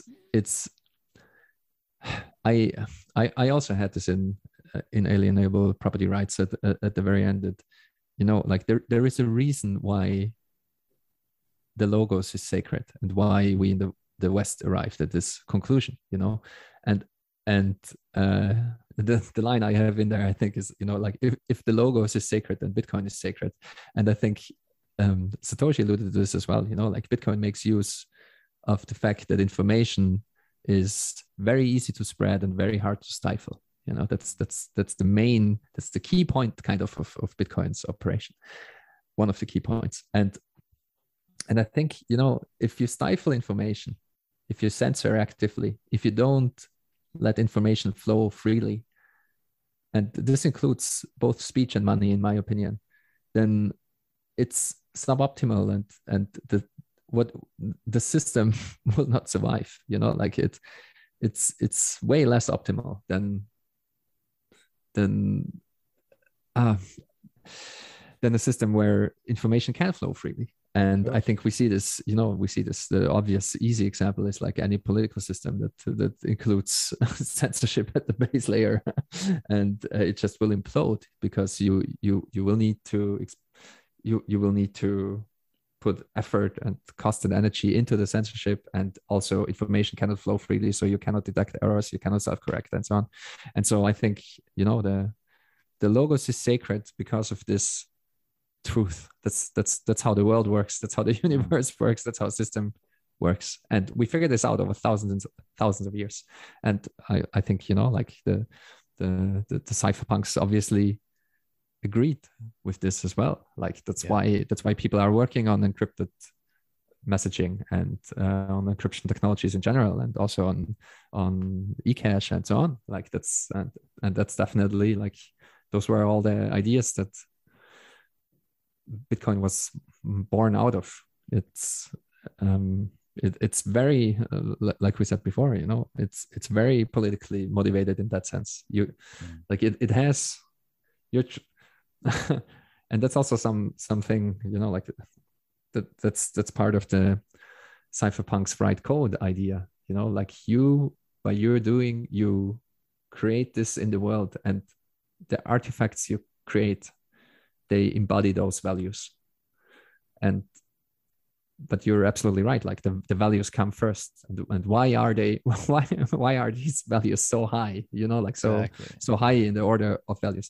And I think like from a systems thinking perspective, it's because, and it's again like the Petersonian idea of they produce the most stable society in general, and for not only for society, for anything really, for anything that is connected, you know, any network, you need information to pass around freely for things to optimize themselves. And yeah, I think that's the main idea, I guess. Yeah, you cut out for 1 second. I think you said it creates the most stable form of information for society to flourish. Was that the line? It creates it creates the conditions for a stable game that can be played iteratively. Right. Yeah, you know, I think about, you know, because the logos can be a difficult one. I think that's the reason why the logos is sacred, and kind of, well, it has to be. Yeah. either I am cutting out or you are, but something is up again. Now we might have a lag going on, but we'll shut it down soon, so who gives a fuck. But I think the logos is like, you know, can be a difficult one to nail down. At least it certainly was when I first encountered the idea or the term. But it's coming to, yeah, it's seeming like at least a partial definition, and perhaps a simple one, is one that the logos is that which helps to discern or discover value. And if that's a working definition, then I think you could apply that to Bitcoin extremely well. You know, the mechanism that allows you to discern or discover value. And to the degree that anything does that, then perhaps, you know, it is more akin to, or more a reflection or representation of the notion or the idea of the logos. And you know, again, this is why what we've been exploring this whole conversation is how, by virtue of the fact that Bitcoin allows one to discern and discover and communicate value, it's becoming so valuable. And I think that the logos is kind of that a priori value membrane that we discussed at the beginning, right? It's the thing that animates action with purpose and meaning and value, right? Rather than everything just being inert. I did want to come back to your comment about laughter, but I don't know if we're bumping up against time, so you let me know. Yeah, I have like 5 more minutes. Well, maybe we should just, do you want to rip it, or do you want to put a pin in it and come back to it next time? Let's start with laughter the next time. Okay. I think that's a good one to start with. Yeah. Well, as always, it's great to just hang out. I'm kicking back, lying down on a couch, having this conversation. So it's pretty much my happy place right now to have this conversation with you. We finally managed to record one. I know. It's been a while. We did a CT one at the beginning of the year, right? But we haven't done me and you for ages. I think you were one of the first guests on my podcast, like maybe back in 2019 or something. Yeah. But anyways, we got to do more, because I like this format of just pressing record. Oh, absolutely. Seeing what kind of stupidness comes to our minds. Yeah, you're stuck with me, you know, until the conversation is done. So well, I'm grateful for that, man. It's, you know, I love talking to you, and it's always, well, I mean, we've had so many conversations that we haven't recorded because we're, again, stupid, but at least now we've got the ball rolling in the right direction. That sums it up perfectly. Yeah. Because we're stupid. No, likewise, I enjoy this massively, and I think, you know, it's I think it's the right time. I think it's the perfect time to have these kind of more heady conversations and so on. But a lot of people probably won't like it. You know, it might be too philosophical or too religious even, or what have you. But I think, you know, it's about time that more people realize that Bitcoin is more than just, I don't know, speculation or a Ponzi scheme or funny internet money or what have you. And we're definitely not alone with having these thoughts. And so I think it's very worthwhile to speak about it openly and freely and just see what comes out of it. I totally agree with that. And the only thing I'll say in my defense about like the headiness and this kind of exploring this angle of things, for me, it's like, and I know this is true for you too, it's not just for the sake of it. Like, it's not like, I don't want to seem especially cosmic, or I don't want to like have a persona of, you know, deep Bitcoin philosopher, thinker, anything like that. Like, it's just what seems to me to be the most relevant pathway of meaning to pursue with all this. And like, I just can't help it, because there seems to be so much value to be derived from gaining more clarity on it. Yeah, and also in my defense, there is something going on, and there's something going on that's well worth exploring. And just for the record, Knut, I was where you're at a couple of years ago. So ooh, that'd be fighting words. I probably hate this stuff as much as you do, but there simply are no better words, you know, like. But anyway, we'll come to that in time. Yeah. Well, look, I know you got to go. I love you. Love doing this, and I know we'll talk soon, and we'll sort out when we do the next likewise one. Yeah, let's do the next one rather soon.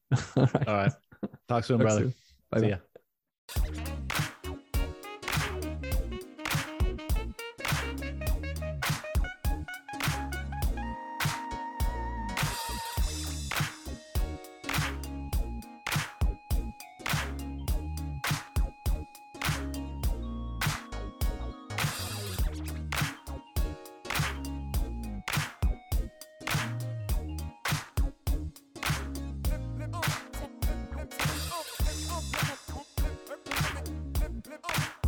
Flip,